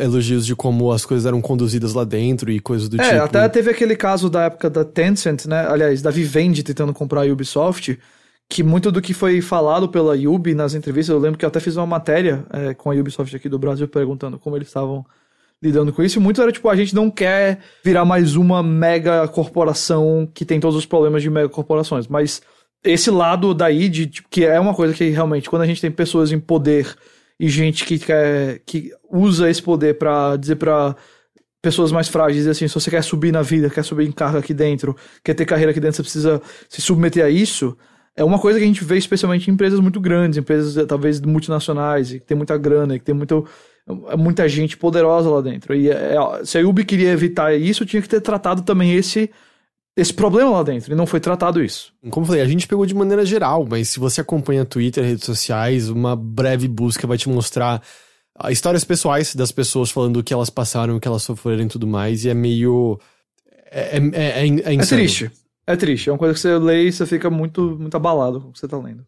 Foi muita coisa, muita coisa. Assim. E é isso, a gente vai continuar de olho, a gente vai relatar aqui qualquer coisa mais que possam surgir, mas por enquanto é meio isso. Você teve a impressão, eu não sei, eu também, falar um pouco disso, eu queria às vezes dar um pouco de crédito, mas que parece que algumas pessoas dentro da Ubi foram pegas um pouco de surpresa por isso? Porque, tipo, é uma empresa muito grande e às vezes tem umas pessoas meio completamente cegas pro que tá rolando logo embaixo do nariz delas. Eu tive um pouco dessa impressão, sim. De não acreditar que isso tava rolando na empresa ali. Eu acho que foi, tipo...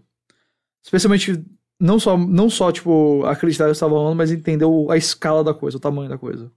Eu acho que isso também deve ter surpreendido de uma certa forma aí. Bom, a gente tem mais alguma notícia maior hoje? Tem a do Joy-Con. Sim, isso aqui é só um relato sobre uma mudança que parece ter rolado em relação à assistência técnica de Joy-Cons no Brasil, especificamente por conta do problema de drift, né? Que assola... Mais cedo ou mais tarde assola todo e qualquer Joy-Con, basicamente. Isso. Que a gente tem uma assistência técnica aqui no Brasil, mas que fica especificamente em São Paulo.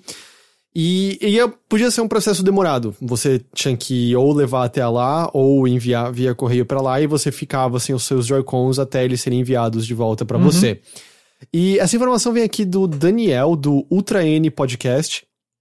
Ele compartilhou através do Twitter dele, que esse processo mudou um pouco e agora tá um pouco melhor pro consumidor. Que é a HG Digital, é a assistência técnica daqui. Antes essa demora ocorria porque você mandava os Joy-Cons, eles verificavam a garantia e todo esse processo podia demorar às vezes até 3 meses. E aí você ficava 3 meses sem os seus Joy-Cons. E um Joy-Con com drift é ruim, mas é pior ainda não ter o controle, ainda mais se você não tiver nenhuma outra alternativa pra jogar. O processo agora é de entrar em contato com a HG Digital via e-mail, e aí você tem que mandar algumas informações específicas ali, nome, telefone, endereço, a cor do seu Joy-Con, e mais especificamente você tem que mandar o número de série do seu Joy-Con, que é uma informação que você obtém quando o Joy-Con tá encaixado no Switch. Lá nas opções você consegue obter o número de série. E aí você manda isso e você consegue... Eles começam a fazer o processo já de tipo, confirmar a garantia do seu Joy-Con. Então todo esse processo ocorre sem que você tenha que enviar o seu Joy-Con de antemão. E aí meio que chegam novos Joy-Cons pra lá, e só quando eles chegam lá que aí você pode levar os seus e tem a troca feita na hora. Tá certo. Se você tá fora de São Paulo, ainda envolve esse tempo de envio pelo correio pra chegar lá e de lá de volta pra você. Então ainda existe uma espera, mas é menos do que antes, pelo menos. Menos do que antes, pelo menos, Ok. Então é uma melhoria, pelo menos. Eu vou deixar no post desse podcast um link pra thread do Daniel no Twitter, que lá tem as informações direitinho. E aí quem quiser conferir por conta própria pode. Beleza, tá bom. Tá bom? Então era só esse aviso mesmo. Vamos pra rápidas e curtas, então. Vamos lá, qual é a primeira de hoje? Primeira rápidas e curtas de hoje é a seguinte. A Square Enix, que já havia falado que não ia fazer uma conferência própria agora em junho, julho, né, como se fosse na época da E3... avisou que vai fazer vários anúncios individuais entre os meses de julho e agosto. Anúncios que seriam coisas mostradas na E3 caso ela ocorresse esse ano. E aí fica a especulação do que eles vão anunciar. O que você acha? Tem algum chute? Final Fantasy VII Parte 2. Eu pensei nisso, né? Eu acho que foi a única coisa que eu pensei. Ai. Novo jogo do Yoko Taro. Olha, seria bacana. É que pode ser umas coisas pequenas, meio nada a ver também, né? Também. Inteiramente possível. Mas, bom, pelo menos a gente sabe que a gente vai ter esses anúncios de alguma forma por aí. Vão ter aí julho e agosto. Próxima notícia Eu vou aglomerar, porque do nada a gente tem várias notícias desse mesmo espectro. Que, primeiro de tudo, vou falar na ordem que as coisas foram ocorrendo, a gente vai ganhar uma série de Disco Elysium. A Zaun firmou uma parceria com a DJ2 Entertainment, que é a empresa que produziu, né, o filme do Sonic. E aí eles firmaram a ideia de ter uma série do Disco Elysium. De acordo com a matéria, não tem escritores decididos, nem qual rede ou serviço de streaming que vai ter o conteúdo, então assim, tá bem no início. Mas parte lá do marketing, enfim, nesse primeiro momento, eles falam sobre como é um universo muito rico e coisas do tipo. Então me dá a entender que eles devem criar novas histórias no universo de Disco Elysium. Não adaptar o jogo em si, né? Ou nem sequer usar o Harry e o Kim pra contar novas histórias com eles. Saquei. Apesar que se fosse pra ter os dois, eu tenho a escolha de atores. Quais? Pro Kim, o John Cho, e pro Harry, o David Harbour. Oh, ok. Ele tem aquela aura decadente que tem que ter pro Harry, sabe? Ele tem essa aura decadente mesmo, com certeza. Aí a gente teve essa notícia de um seriado baseado em videogames, e aí você pensa, é isso que eu vou ouvir tudo sobre seriados de videogames? Não. Tem muito mais. E aí, é meio inesperado, mas My Friend Pedro vai ganhar uma adaptação pra televisão. Aquele jogo lançado ano passado, meio pouco depois da E3, pela Devolver Digital. É um jogo que eu achei meio sem graça como um todo, na real. Tá. Mas é um jogo de tiro 2D que você faz uma acrobacia e você é acompanhado pelo Pedro, que é uma banana que fica conversando com você. Ok. Parabéns, Pedro. Vai ser uma colaboração entre a Legendary Entertainment e a DJ2 Entertainment. Olha a DJ2 de novo aí. 87 North Productions. E é descrito como uma série de dramédia R-rated, ou seja, aqui no Brasil seria 16+. Por aí, É porque a gente não tem 18. 18 é só pornografia, não é? Não tem mais 18, é 16+ aqui. Não, eu acho que tem 18. Eu acho que não tem mais aquele 18 vermelho. Tá, mas eu acho que tem classificação indicativa do Ministério. Mas eu acho que isso aí vai ser 16 anos aqui. Escrita e produzida por David Kolstad, que é co-criador de John Wick. Oh, ok. A Legendary adquiriu os direitos através de uma negociação com a DJ2, que é aquele lance de first look, sabe? Sim. De, tipo, eles têm os direitos iniciais a tentar fazer o desenvolvimento da série. Ou da produção, no caso, Então, assim, nisso você olha e fala, cara, eu tô achando que a DJ2 curtiu o dinheiro que eles ganharam adaptando Sonic pro cinema e tô achando que tem uma mina de ouro aí a ser tida com adaptações de videogames. Sem dúvida nenhuma. A escolha de My Friend Pedro é inusitada. Eu não achei que o jogo foi um sucesso gigante de maneira nenhuma.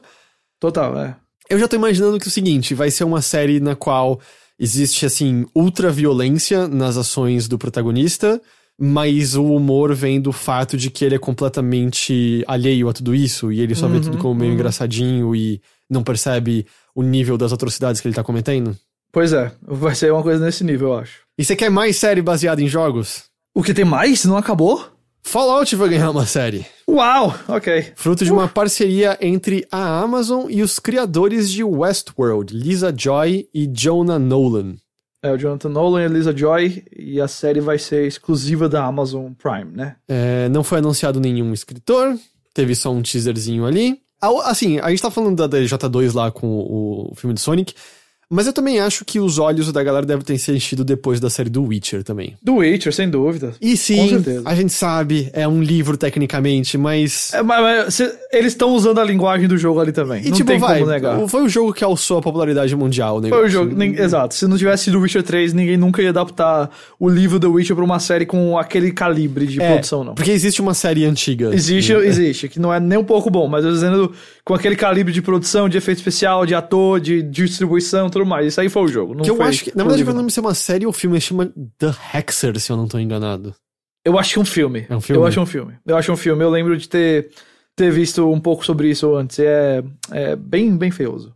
Sei lá, assim, daí a que me interessa mais com certeza é Disco Elysium, espero que seja bem escrita. Tipo, o Fallout é um universo tão aberto pra qualquer coisa que eu não sei direito. Eu acho que... Então, eu tenho uma ideia que eu acho que seria fantástica pro Fallout, mas que eu duvido que eles façam, mas eu acho que... Eu vou só dizer que eu vou ouvir com cautela, porque eu vi numa certa conta de Twitter de Guilherme Jacobs hoje... Foi. Pode mandar. Dizendo que Fallout 4 é bom. Fallout 4 não é só bom, é muito bom. Um abraço. Vou dizer. Não estou respondendo questionamentos hoje. Cara, eu vou dizer que eu me segurei. Eu só não tuitei porque Twitter é um inferno e as pessoas iam achar que eu tava, tipo, que eu não tava querendo zoar com você. Mas você tuitou, Fallout 4 é bom, não estou respondendo a perguntas no momento. Eu fiquei com vontade de responder, Fallout 4 é uma merda. Isso não foi uma pergunta, foi uma afirmação. Seria uma boa resposta. Merda é exagero. Eu acho que é um jogo fraco. Tá bom, você tá errado. Posso dizer o quê? Mas qual é a sua ideia milionária? Não sei se seria milionária, mas eu acho que seria muito bacana fosse uma antologia. Eu não sei se cada episódio seria uma coisa diferente, tipo Twilight Zone, ou se cada temporada, mas eu acho que isso permitiria você explorar, por exemplo, os Estados Unidos inteiro, né? Que os Estados Unidos inteiro você tem diferenças lá em como as cidades e as áreas reagiram ao apocalipse. Então você pode ter um episódio em New Vegas, um episódio em Washington, um episódio em outro lugar. Então eu adoraria que fosse assim, mas eu acho que não vai ser assim, não. Entendi. Mas pra ela tem um personagem, né? E eu não admito que depois das últimas temporadas aí do Westworld, especialmente da terceira, eu não vou me prender muito à expectativa aqui alta, não. Olha, eu já não gostei da primeira temporada, eu não aguentei até o fim. Então... Não foi a melhor mesmo, não. Não foi já muito bom, não. Mas tudo isso. E assim, do My Friend Pedro é inusitado, mas de verdade meio que pode ser qualquer coisa, porque... Sei lá. Sabe o que na minha cabeça veio com uma série de My Friend Pedro? Aquela série Happy da Netflix? Sei. Me veio na cabeça aquilo. Eu acho que My Friend Pedro é uma série que pode até fazer sucesso pela série em si, sabe? Muita gente que nem sabe que é adaptado de um jogo, só vai ver a série, gosta e pronto, deu certo. Enfim, então muita televisão de videogame no futuro, fora que a gente ainda tá na espera aí, né, do filme do Monster Hunter. Nossa. E tem aquela animação do Super Mario Bros. Também sendo feita. Também, e não podemos esquecer, claro, sinto muito que você tenha esquecido, que foi logo ano passado que saiu.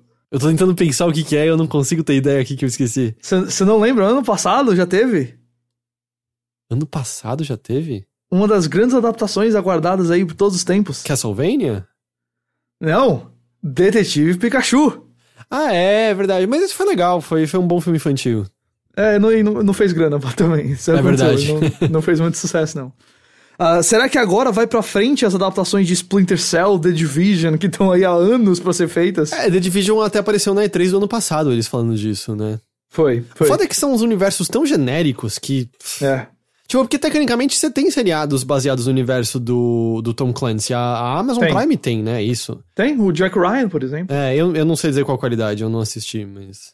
E agora sim, uma outra pra gente lembrar que vai ser muito peso pesado também é a série do Last of Us na HBO, feito pelo Craig Mazin do Chernobyl. Então, essa também é uma que vai com certeza trazer muito olhares pra adaptações de videogame. Eu acho que a gente tá entrando na fase agora, tipo, vamos fazer menos filme e mais série de videogame. Parece que tá acontecendo isso. Bom, streaming é o que é, né? E eu sinto que, no geral, as séries das plataformas de streaming são melhores do que os filmes das plataformas de streaming. Eu discordo. Pelo menos na Netflix eu discordo. Nas outras pode ser, mas na Netflix eu acho que as séries deles são... Tem 2 ou 3, assim, que eu gosto bastante, mas eles têm feito os filmes, assim... tem muita porcaria, mas sempre tem um irlandês e um da Five Bloods no meio, assim, isso que é o lance. Do tipo, os bons diretores que estão na Netflix... fazem uns filmes fodidos. O irlandês eu não assisti, mas, por exemplo, o do Spike Lee que você mencionou é um filme fantástico. O da Destacamento Blood, muito bom. Mas quando você vê lá um Netflix Originals num filme, cara... Sim, não é símbolo de qualidade. Normalmente é um lixo. Normalmente é uma das piores coisas que você assistiu em muito tempo. Normalmente é claramente um roteiro que ninguém quis... E a Netflix lá, beleza, a gente faz. E é um negócio super baseado em algoritmo também. Você pode ter certeza. Pode ter certeza. E as séries, eu não tô dizendo que toda série é ouro, mas eu sinto que tem mais coisa mediana nas séries como um todo, que é tipo, ok, deu pra assistir isso aqui, do que séries que te dão raiva e você para. Dito isso... Aí pode ser uma questão de consumo, porque se eu tô vendo uma série que é mediana, eu automaticamente desisto da série. Dito isso, eu não assisto nenhuma série há bastante tempo. Então, é meio que a Netflix matou praticamente série pra mim, assim. Tipo, eu não vi o Witcher, por exemplo. Ah, essa aí é legal, até eu gostei. Não vou dizer que é fantástica, mas vale a pena dar uma conferida. Eu acho que eu me queimei tanto com as séries da Netflix por ser tudo tão ruim que eu meio, tipo, eu não quero mais me comprometer não, vou ver outras coisas aqui. A última série que eu vi, assim, que realmente, putz, isso aqui é incrível, da Netflix, eu acho que foi Mindhunter. Eu gosto muito, mas... Mas a gente concordou que a segunda temporada foi mais fraca que a primeira. Foi mais fraca e Mindhunter sofre do que qualquer série da Netflix sofre. Tem mais episódios do que precisa. A segunda temporada, especialmente, você sente muito forte isso de... Mas, pra ser justo, eu gostei bastante de Midnight Gospel. Tá bom. É legal. Mais dicas sobre o que você pode ver em plataformas de streaming, você pode ouvir toda semana no podcast. No podcast do Chipo, olha aí. Você demorou pra entender que eu tava falando do seu jabá de Foi, novo. eu pensei que você ia destacar alguma coisa aqui, enfim. Inclusive, a gente acabou de decidir o nome, chama Chipado o nome. Queria agradecer ao Bruno Silva do Omelete que deu a ideia pra vai ser Chipado o nome. Ótimo. Então tá, continuando aqui nas rápidas e curtas, a PlayStation Plus completou 10 anos de vida. Nossa, parece que foi ontem isso aí. No dia 29 de junho. E por conta disso, deu um total de 1 jogo bônus para os assinantes. Uau! Então, esse mês tem um total de 3 jogos em vez de 2. Olha, pelo menos os 2 principais aí, o que não é bônus, são, assim, jogos grandes, pelo menos. Os jogos são NBA 2K20. Olha aí, você economiza comprando o jogo pra depois gastar nas microtransações. É isso. Rise of the Tomb Raider 20 Year Celebration. O Rise... Aí eu gosto. É o segundo jogo. É o segundo. É o melhor dessa trilogia. Eu acho que é o melhor. Quer dizer, eu não sei. Eu fico entre ele e o primeiro, mas o Rise é um belo jogo. Jogo. É Tomb Raider, Rise e Shadow, né? Shadow. Tá, o Shadow eu achei bem ruim. O Shadow é bem fraquinho. O Shadow foi quando saiu da mão da Crystal também. Foi pra Eidos. Eidos, aliás. Perdão.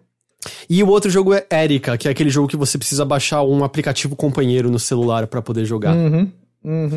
E já a Games with Gold de julho vai ser o World Rally Championship 8, Saints Row 2, o seu jogo favorito. Ah, é. Não, o 3 é o que eu não gosto mais. É o 3. Dunklords e Juju. E falando de Xbox... Falando de Xbox, o que tem? Você pode ver que a gente terminou o mês de junho sem nenhum evento por parte deles, sendo que eles tinham dito em certo momento, né, que teria uma coisa nova por mês.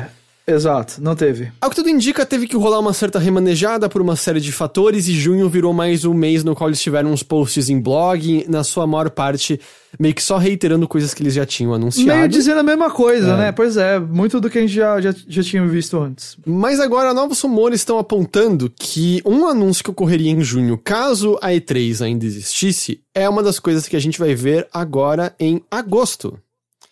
Que é o anúncio do famigerado e rumorizado, essa palavra não deve existir, mas do Xbox especulado Series X, também conhecido pelo codinome de Lockhart. Sim, que seria o menos potente e mais barato, né? Ok.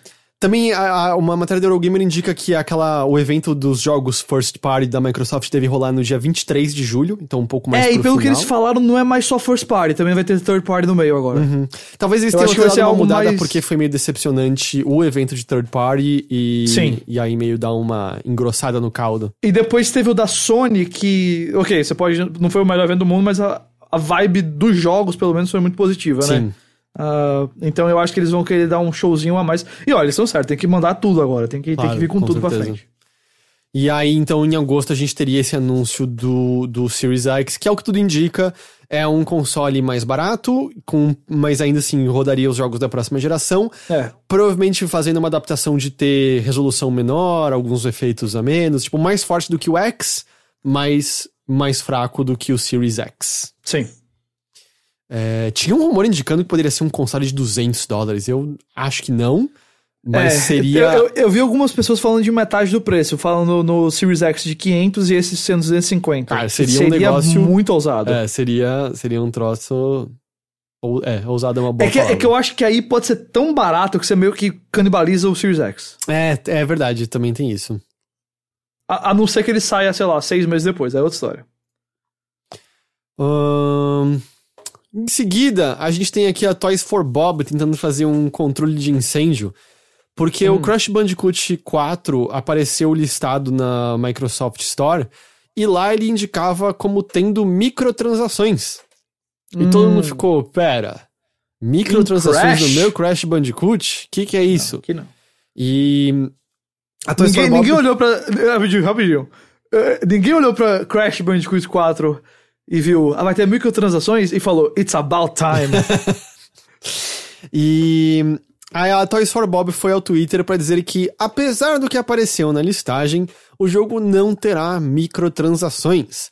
Porém, as pessoas estão com um pé atrás, porque Crash Team Racing, e pra ser justo foi outro estúdio, mas Crash Team Racing saiu sem microtransações. Mas posteriormente, elas apareceram junto de uma espécie de Battle Pass pro jogo. Então tá todo mundo meio... não sei. Tá bom. A gente tem umas datas agora. Ublets ganhou data pra sair no Early Access dia 15 de julho, logo mais. Estou muito animado. Opa. Quero jogar Ublets. Legal. Vai estar disponível na Epic Games Store e no Xbox, através do Game Preview. Bacana. Marque na sua agendinha também dia 11 de julho, porque nesta data, às 16 horas do horário de Brasília, vai rolar o evento digital da Devolver Digital. Dia 11. Exatamente. Algumas coisas parece que a gente vai ver a data de lançamento do Carry On, acho que data de lançamento do Fall Guys, a gente vai obviamente ter anúncios, mas a coisa mais importante é que a gente vai ter a continuação da lore, da história que começou a rolar nos eventos digitais da Devolver Digital. Isso é o mais importante de tudo. É o mais eu importante. Estou muito empolgado pra ver o que vai ser o terceiro capítulo, eu acho. Já, né, Não, acho que é o quarto. É o quarto, ok. Mas lembrando que o último episódio ocorreu todo dentro da mente da apresentadora numa paródia meio de Nintendo Direct. O que mais a gente tem aqui? Uma notícia que foi estranha, né? Porque ontem, no dia que a gente tá gravando, é dia 2 de julho, no dia 1º de julho, ia ter o primeiro trailer do Crysis. O Crysis Remaster, né? O remaster do primeiro Crysis. E, bom, do nada, faltando 1 hora pra hora que o trailer ia sair, eles adiaram o trailer e o jogo. E, pelo visto, por conta do feedback negativo da galera, pelo que tinha vazado. O trailer vazou, inclusive vazou o trailer do Nintendo Switch também, imagens do jogo no Nintendo Switch. E o pessoal tava meio, tipo, reagindo, meio, não esperava mais. E... pelo visto, a Crytek resolveu de última hora adiar o jogo. Algumas semanas. Pelo visto, não vai ser um adiamento enorme, mas foi estranho o adiamento logo antes da grande revelação dele, sabe? Do momento que todo mundo ia ver pela primeira vez. Então foi curioso aí esse acontecimento. Parte também do curioso foi... rapaz, eu não consigo dar a mínima pra...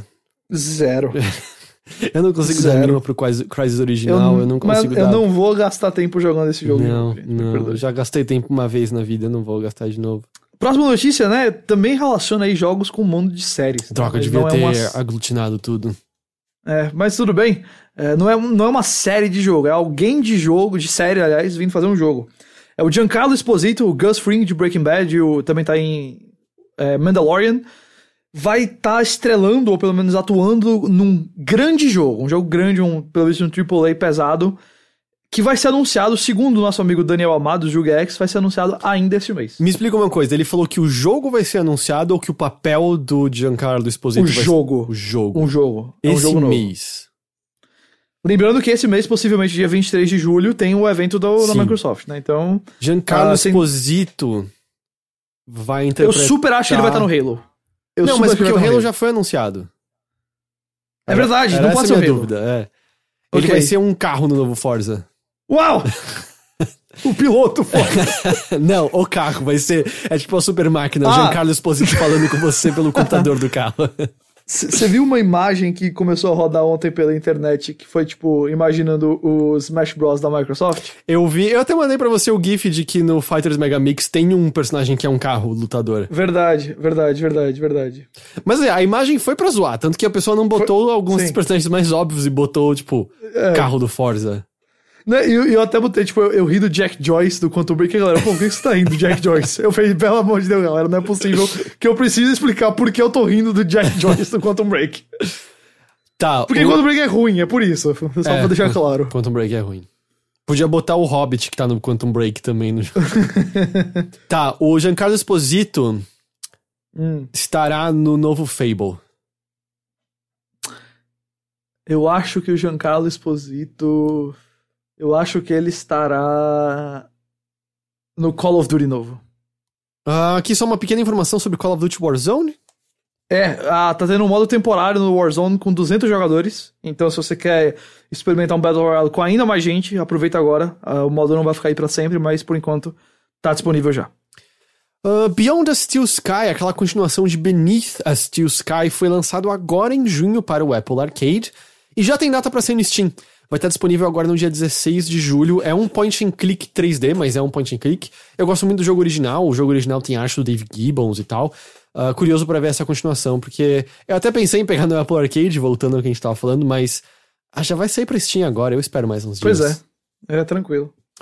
Outra coisa pra você ficar de olho neste mês de julho, se você tiver um Xbox, é que o Xbox tá fazendo uma parceria com o Summer Game Fest do Geoff Keighley, e entre os dias 21 e 27 de julho, vários jogos, vários mesmo, entre 75 e 100 jogos que vão ser lançados no console, terão temporariamente demonstrações disponíveis para você testar. Eles fazem um aviso, que é bem similar até o que tem no Game Festival que rolou já no Steam, que é: quando você tem demos nos consoles, o normal é que seja tipo de um jogo que já saiu ou já tá pra sair. Ou seja, a demo é praticamente de um jogo já terminado. As demos desse evento, não. Então, assim, você vai estar vendo trabalhos que ainda estão em progresso, você talvez esteja vendo coisas que não tem todas as ideias ainda lá e tal e tal. Então, você tem que ir com a mentalidade certa de que são demonstrações que podem ainda não estar representando a totalidade do jogo final ainda. E que eu acho muito legal esse tipo de coisa ficar mais aberta a jogadores como um todo. Porque é massa, isso é muito legal. Em eventos e coisas do tipo, você tá mais acostumado a ter contato com isso, mas eu acho bem legal poder ver. Quem joga Early Access acaba tendo acesso com isso também. E aí o próprio pessoal do Xbox, o Editor Xbox, tá até falando que, infelizmente, o Xbox não tem uma ferramenta pra você mandar uma mensagem diretamente pra desenvolvedores, mas eles estão incentivando que você vá atrás dos desenvolvedores no Twitter, tipo, do estúdio, ou no e-mail, pra dar o seu feedback sobre o jogo. E, claro, seu feedback sincero, não é pra xingar ninguém, nem ser escroto. Mas, tipo, dá um feedback, porque isso também vai ser útil pros desenvolvedores dessa maneira. Então, do dia 21 ao 27 de julho vai rolar isso nas plataformas Xbox. Tá certo, bem bacana, bem bacana. Muita gente acessando aí, muito conteúdo, é legal. E a última notícia de hoje é também uma data, que na verdade é mais ou menos uma data, é Creeks, que é um novo jogo da Manita Design, é um jogo que eu joguei no Big do ano passado. É um jogo 2D, meio quebra-cabeça, meio terror, curioso, assim, sobre... É um cara que ele encontra uma passagem atrás do armário dele e vai parar num mundo meio de fantasia assustador, mas, por exemplo, você tem uns cachorros mecânicos que te assassinam, porém, se você acende uma luz em cima deles, eles se tornam um criado mudo. Então é meio você achar maneiras de poder passar desses perigos utilizando de artimanhas e timing e coisa do tipo. Eu gostei bastante quando eu joguei lá no Big. E ele vai sair este mês, sem uma data mais precisa, pra PC, Mac, PlayStation 4, Xbox One e Switch. Ou seja, tudo. Parabéns, tudinho. Não sei se o parabéns foi pra mim, mas obrigado. Pro jogo. Ok. Você não tá de parabéns, não. Você fez só a sua obrigação. Ok, justo. E agora, eu acho que é isso, né? Eu acho que é isso. Então, muito, muito obrigado, Guilherme Jacobs. Foi um prazer, cara. Repita pras pessoas onde você está agora, onde elas podem encontrar seu novo trabalho. O Bora Jogar continua. Em breve tem episódio do Ghost of Tsushima.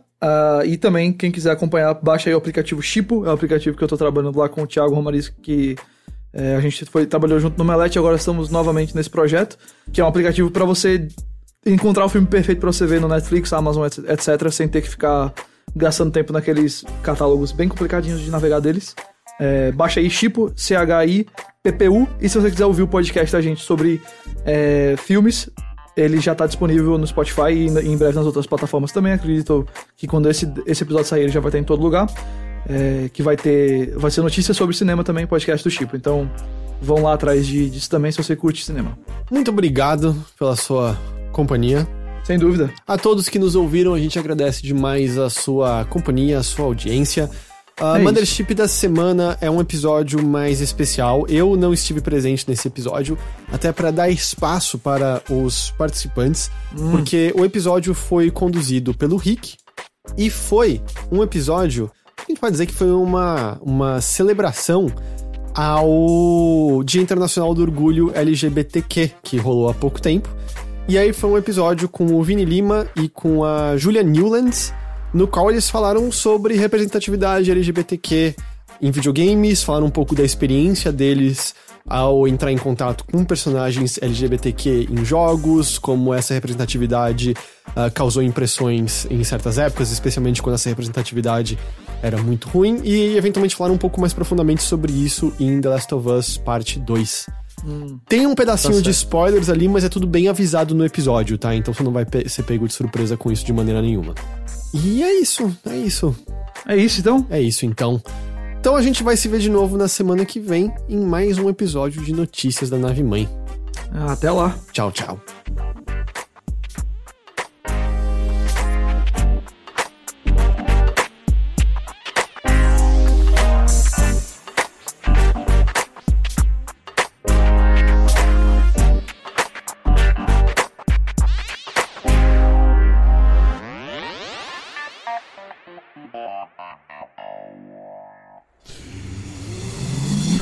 Half-Death.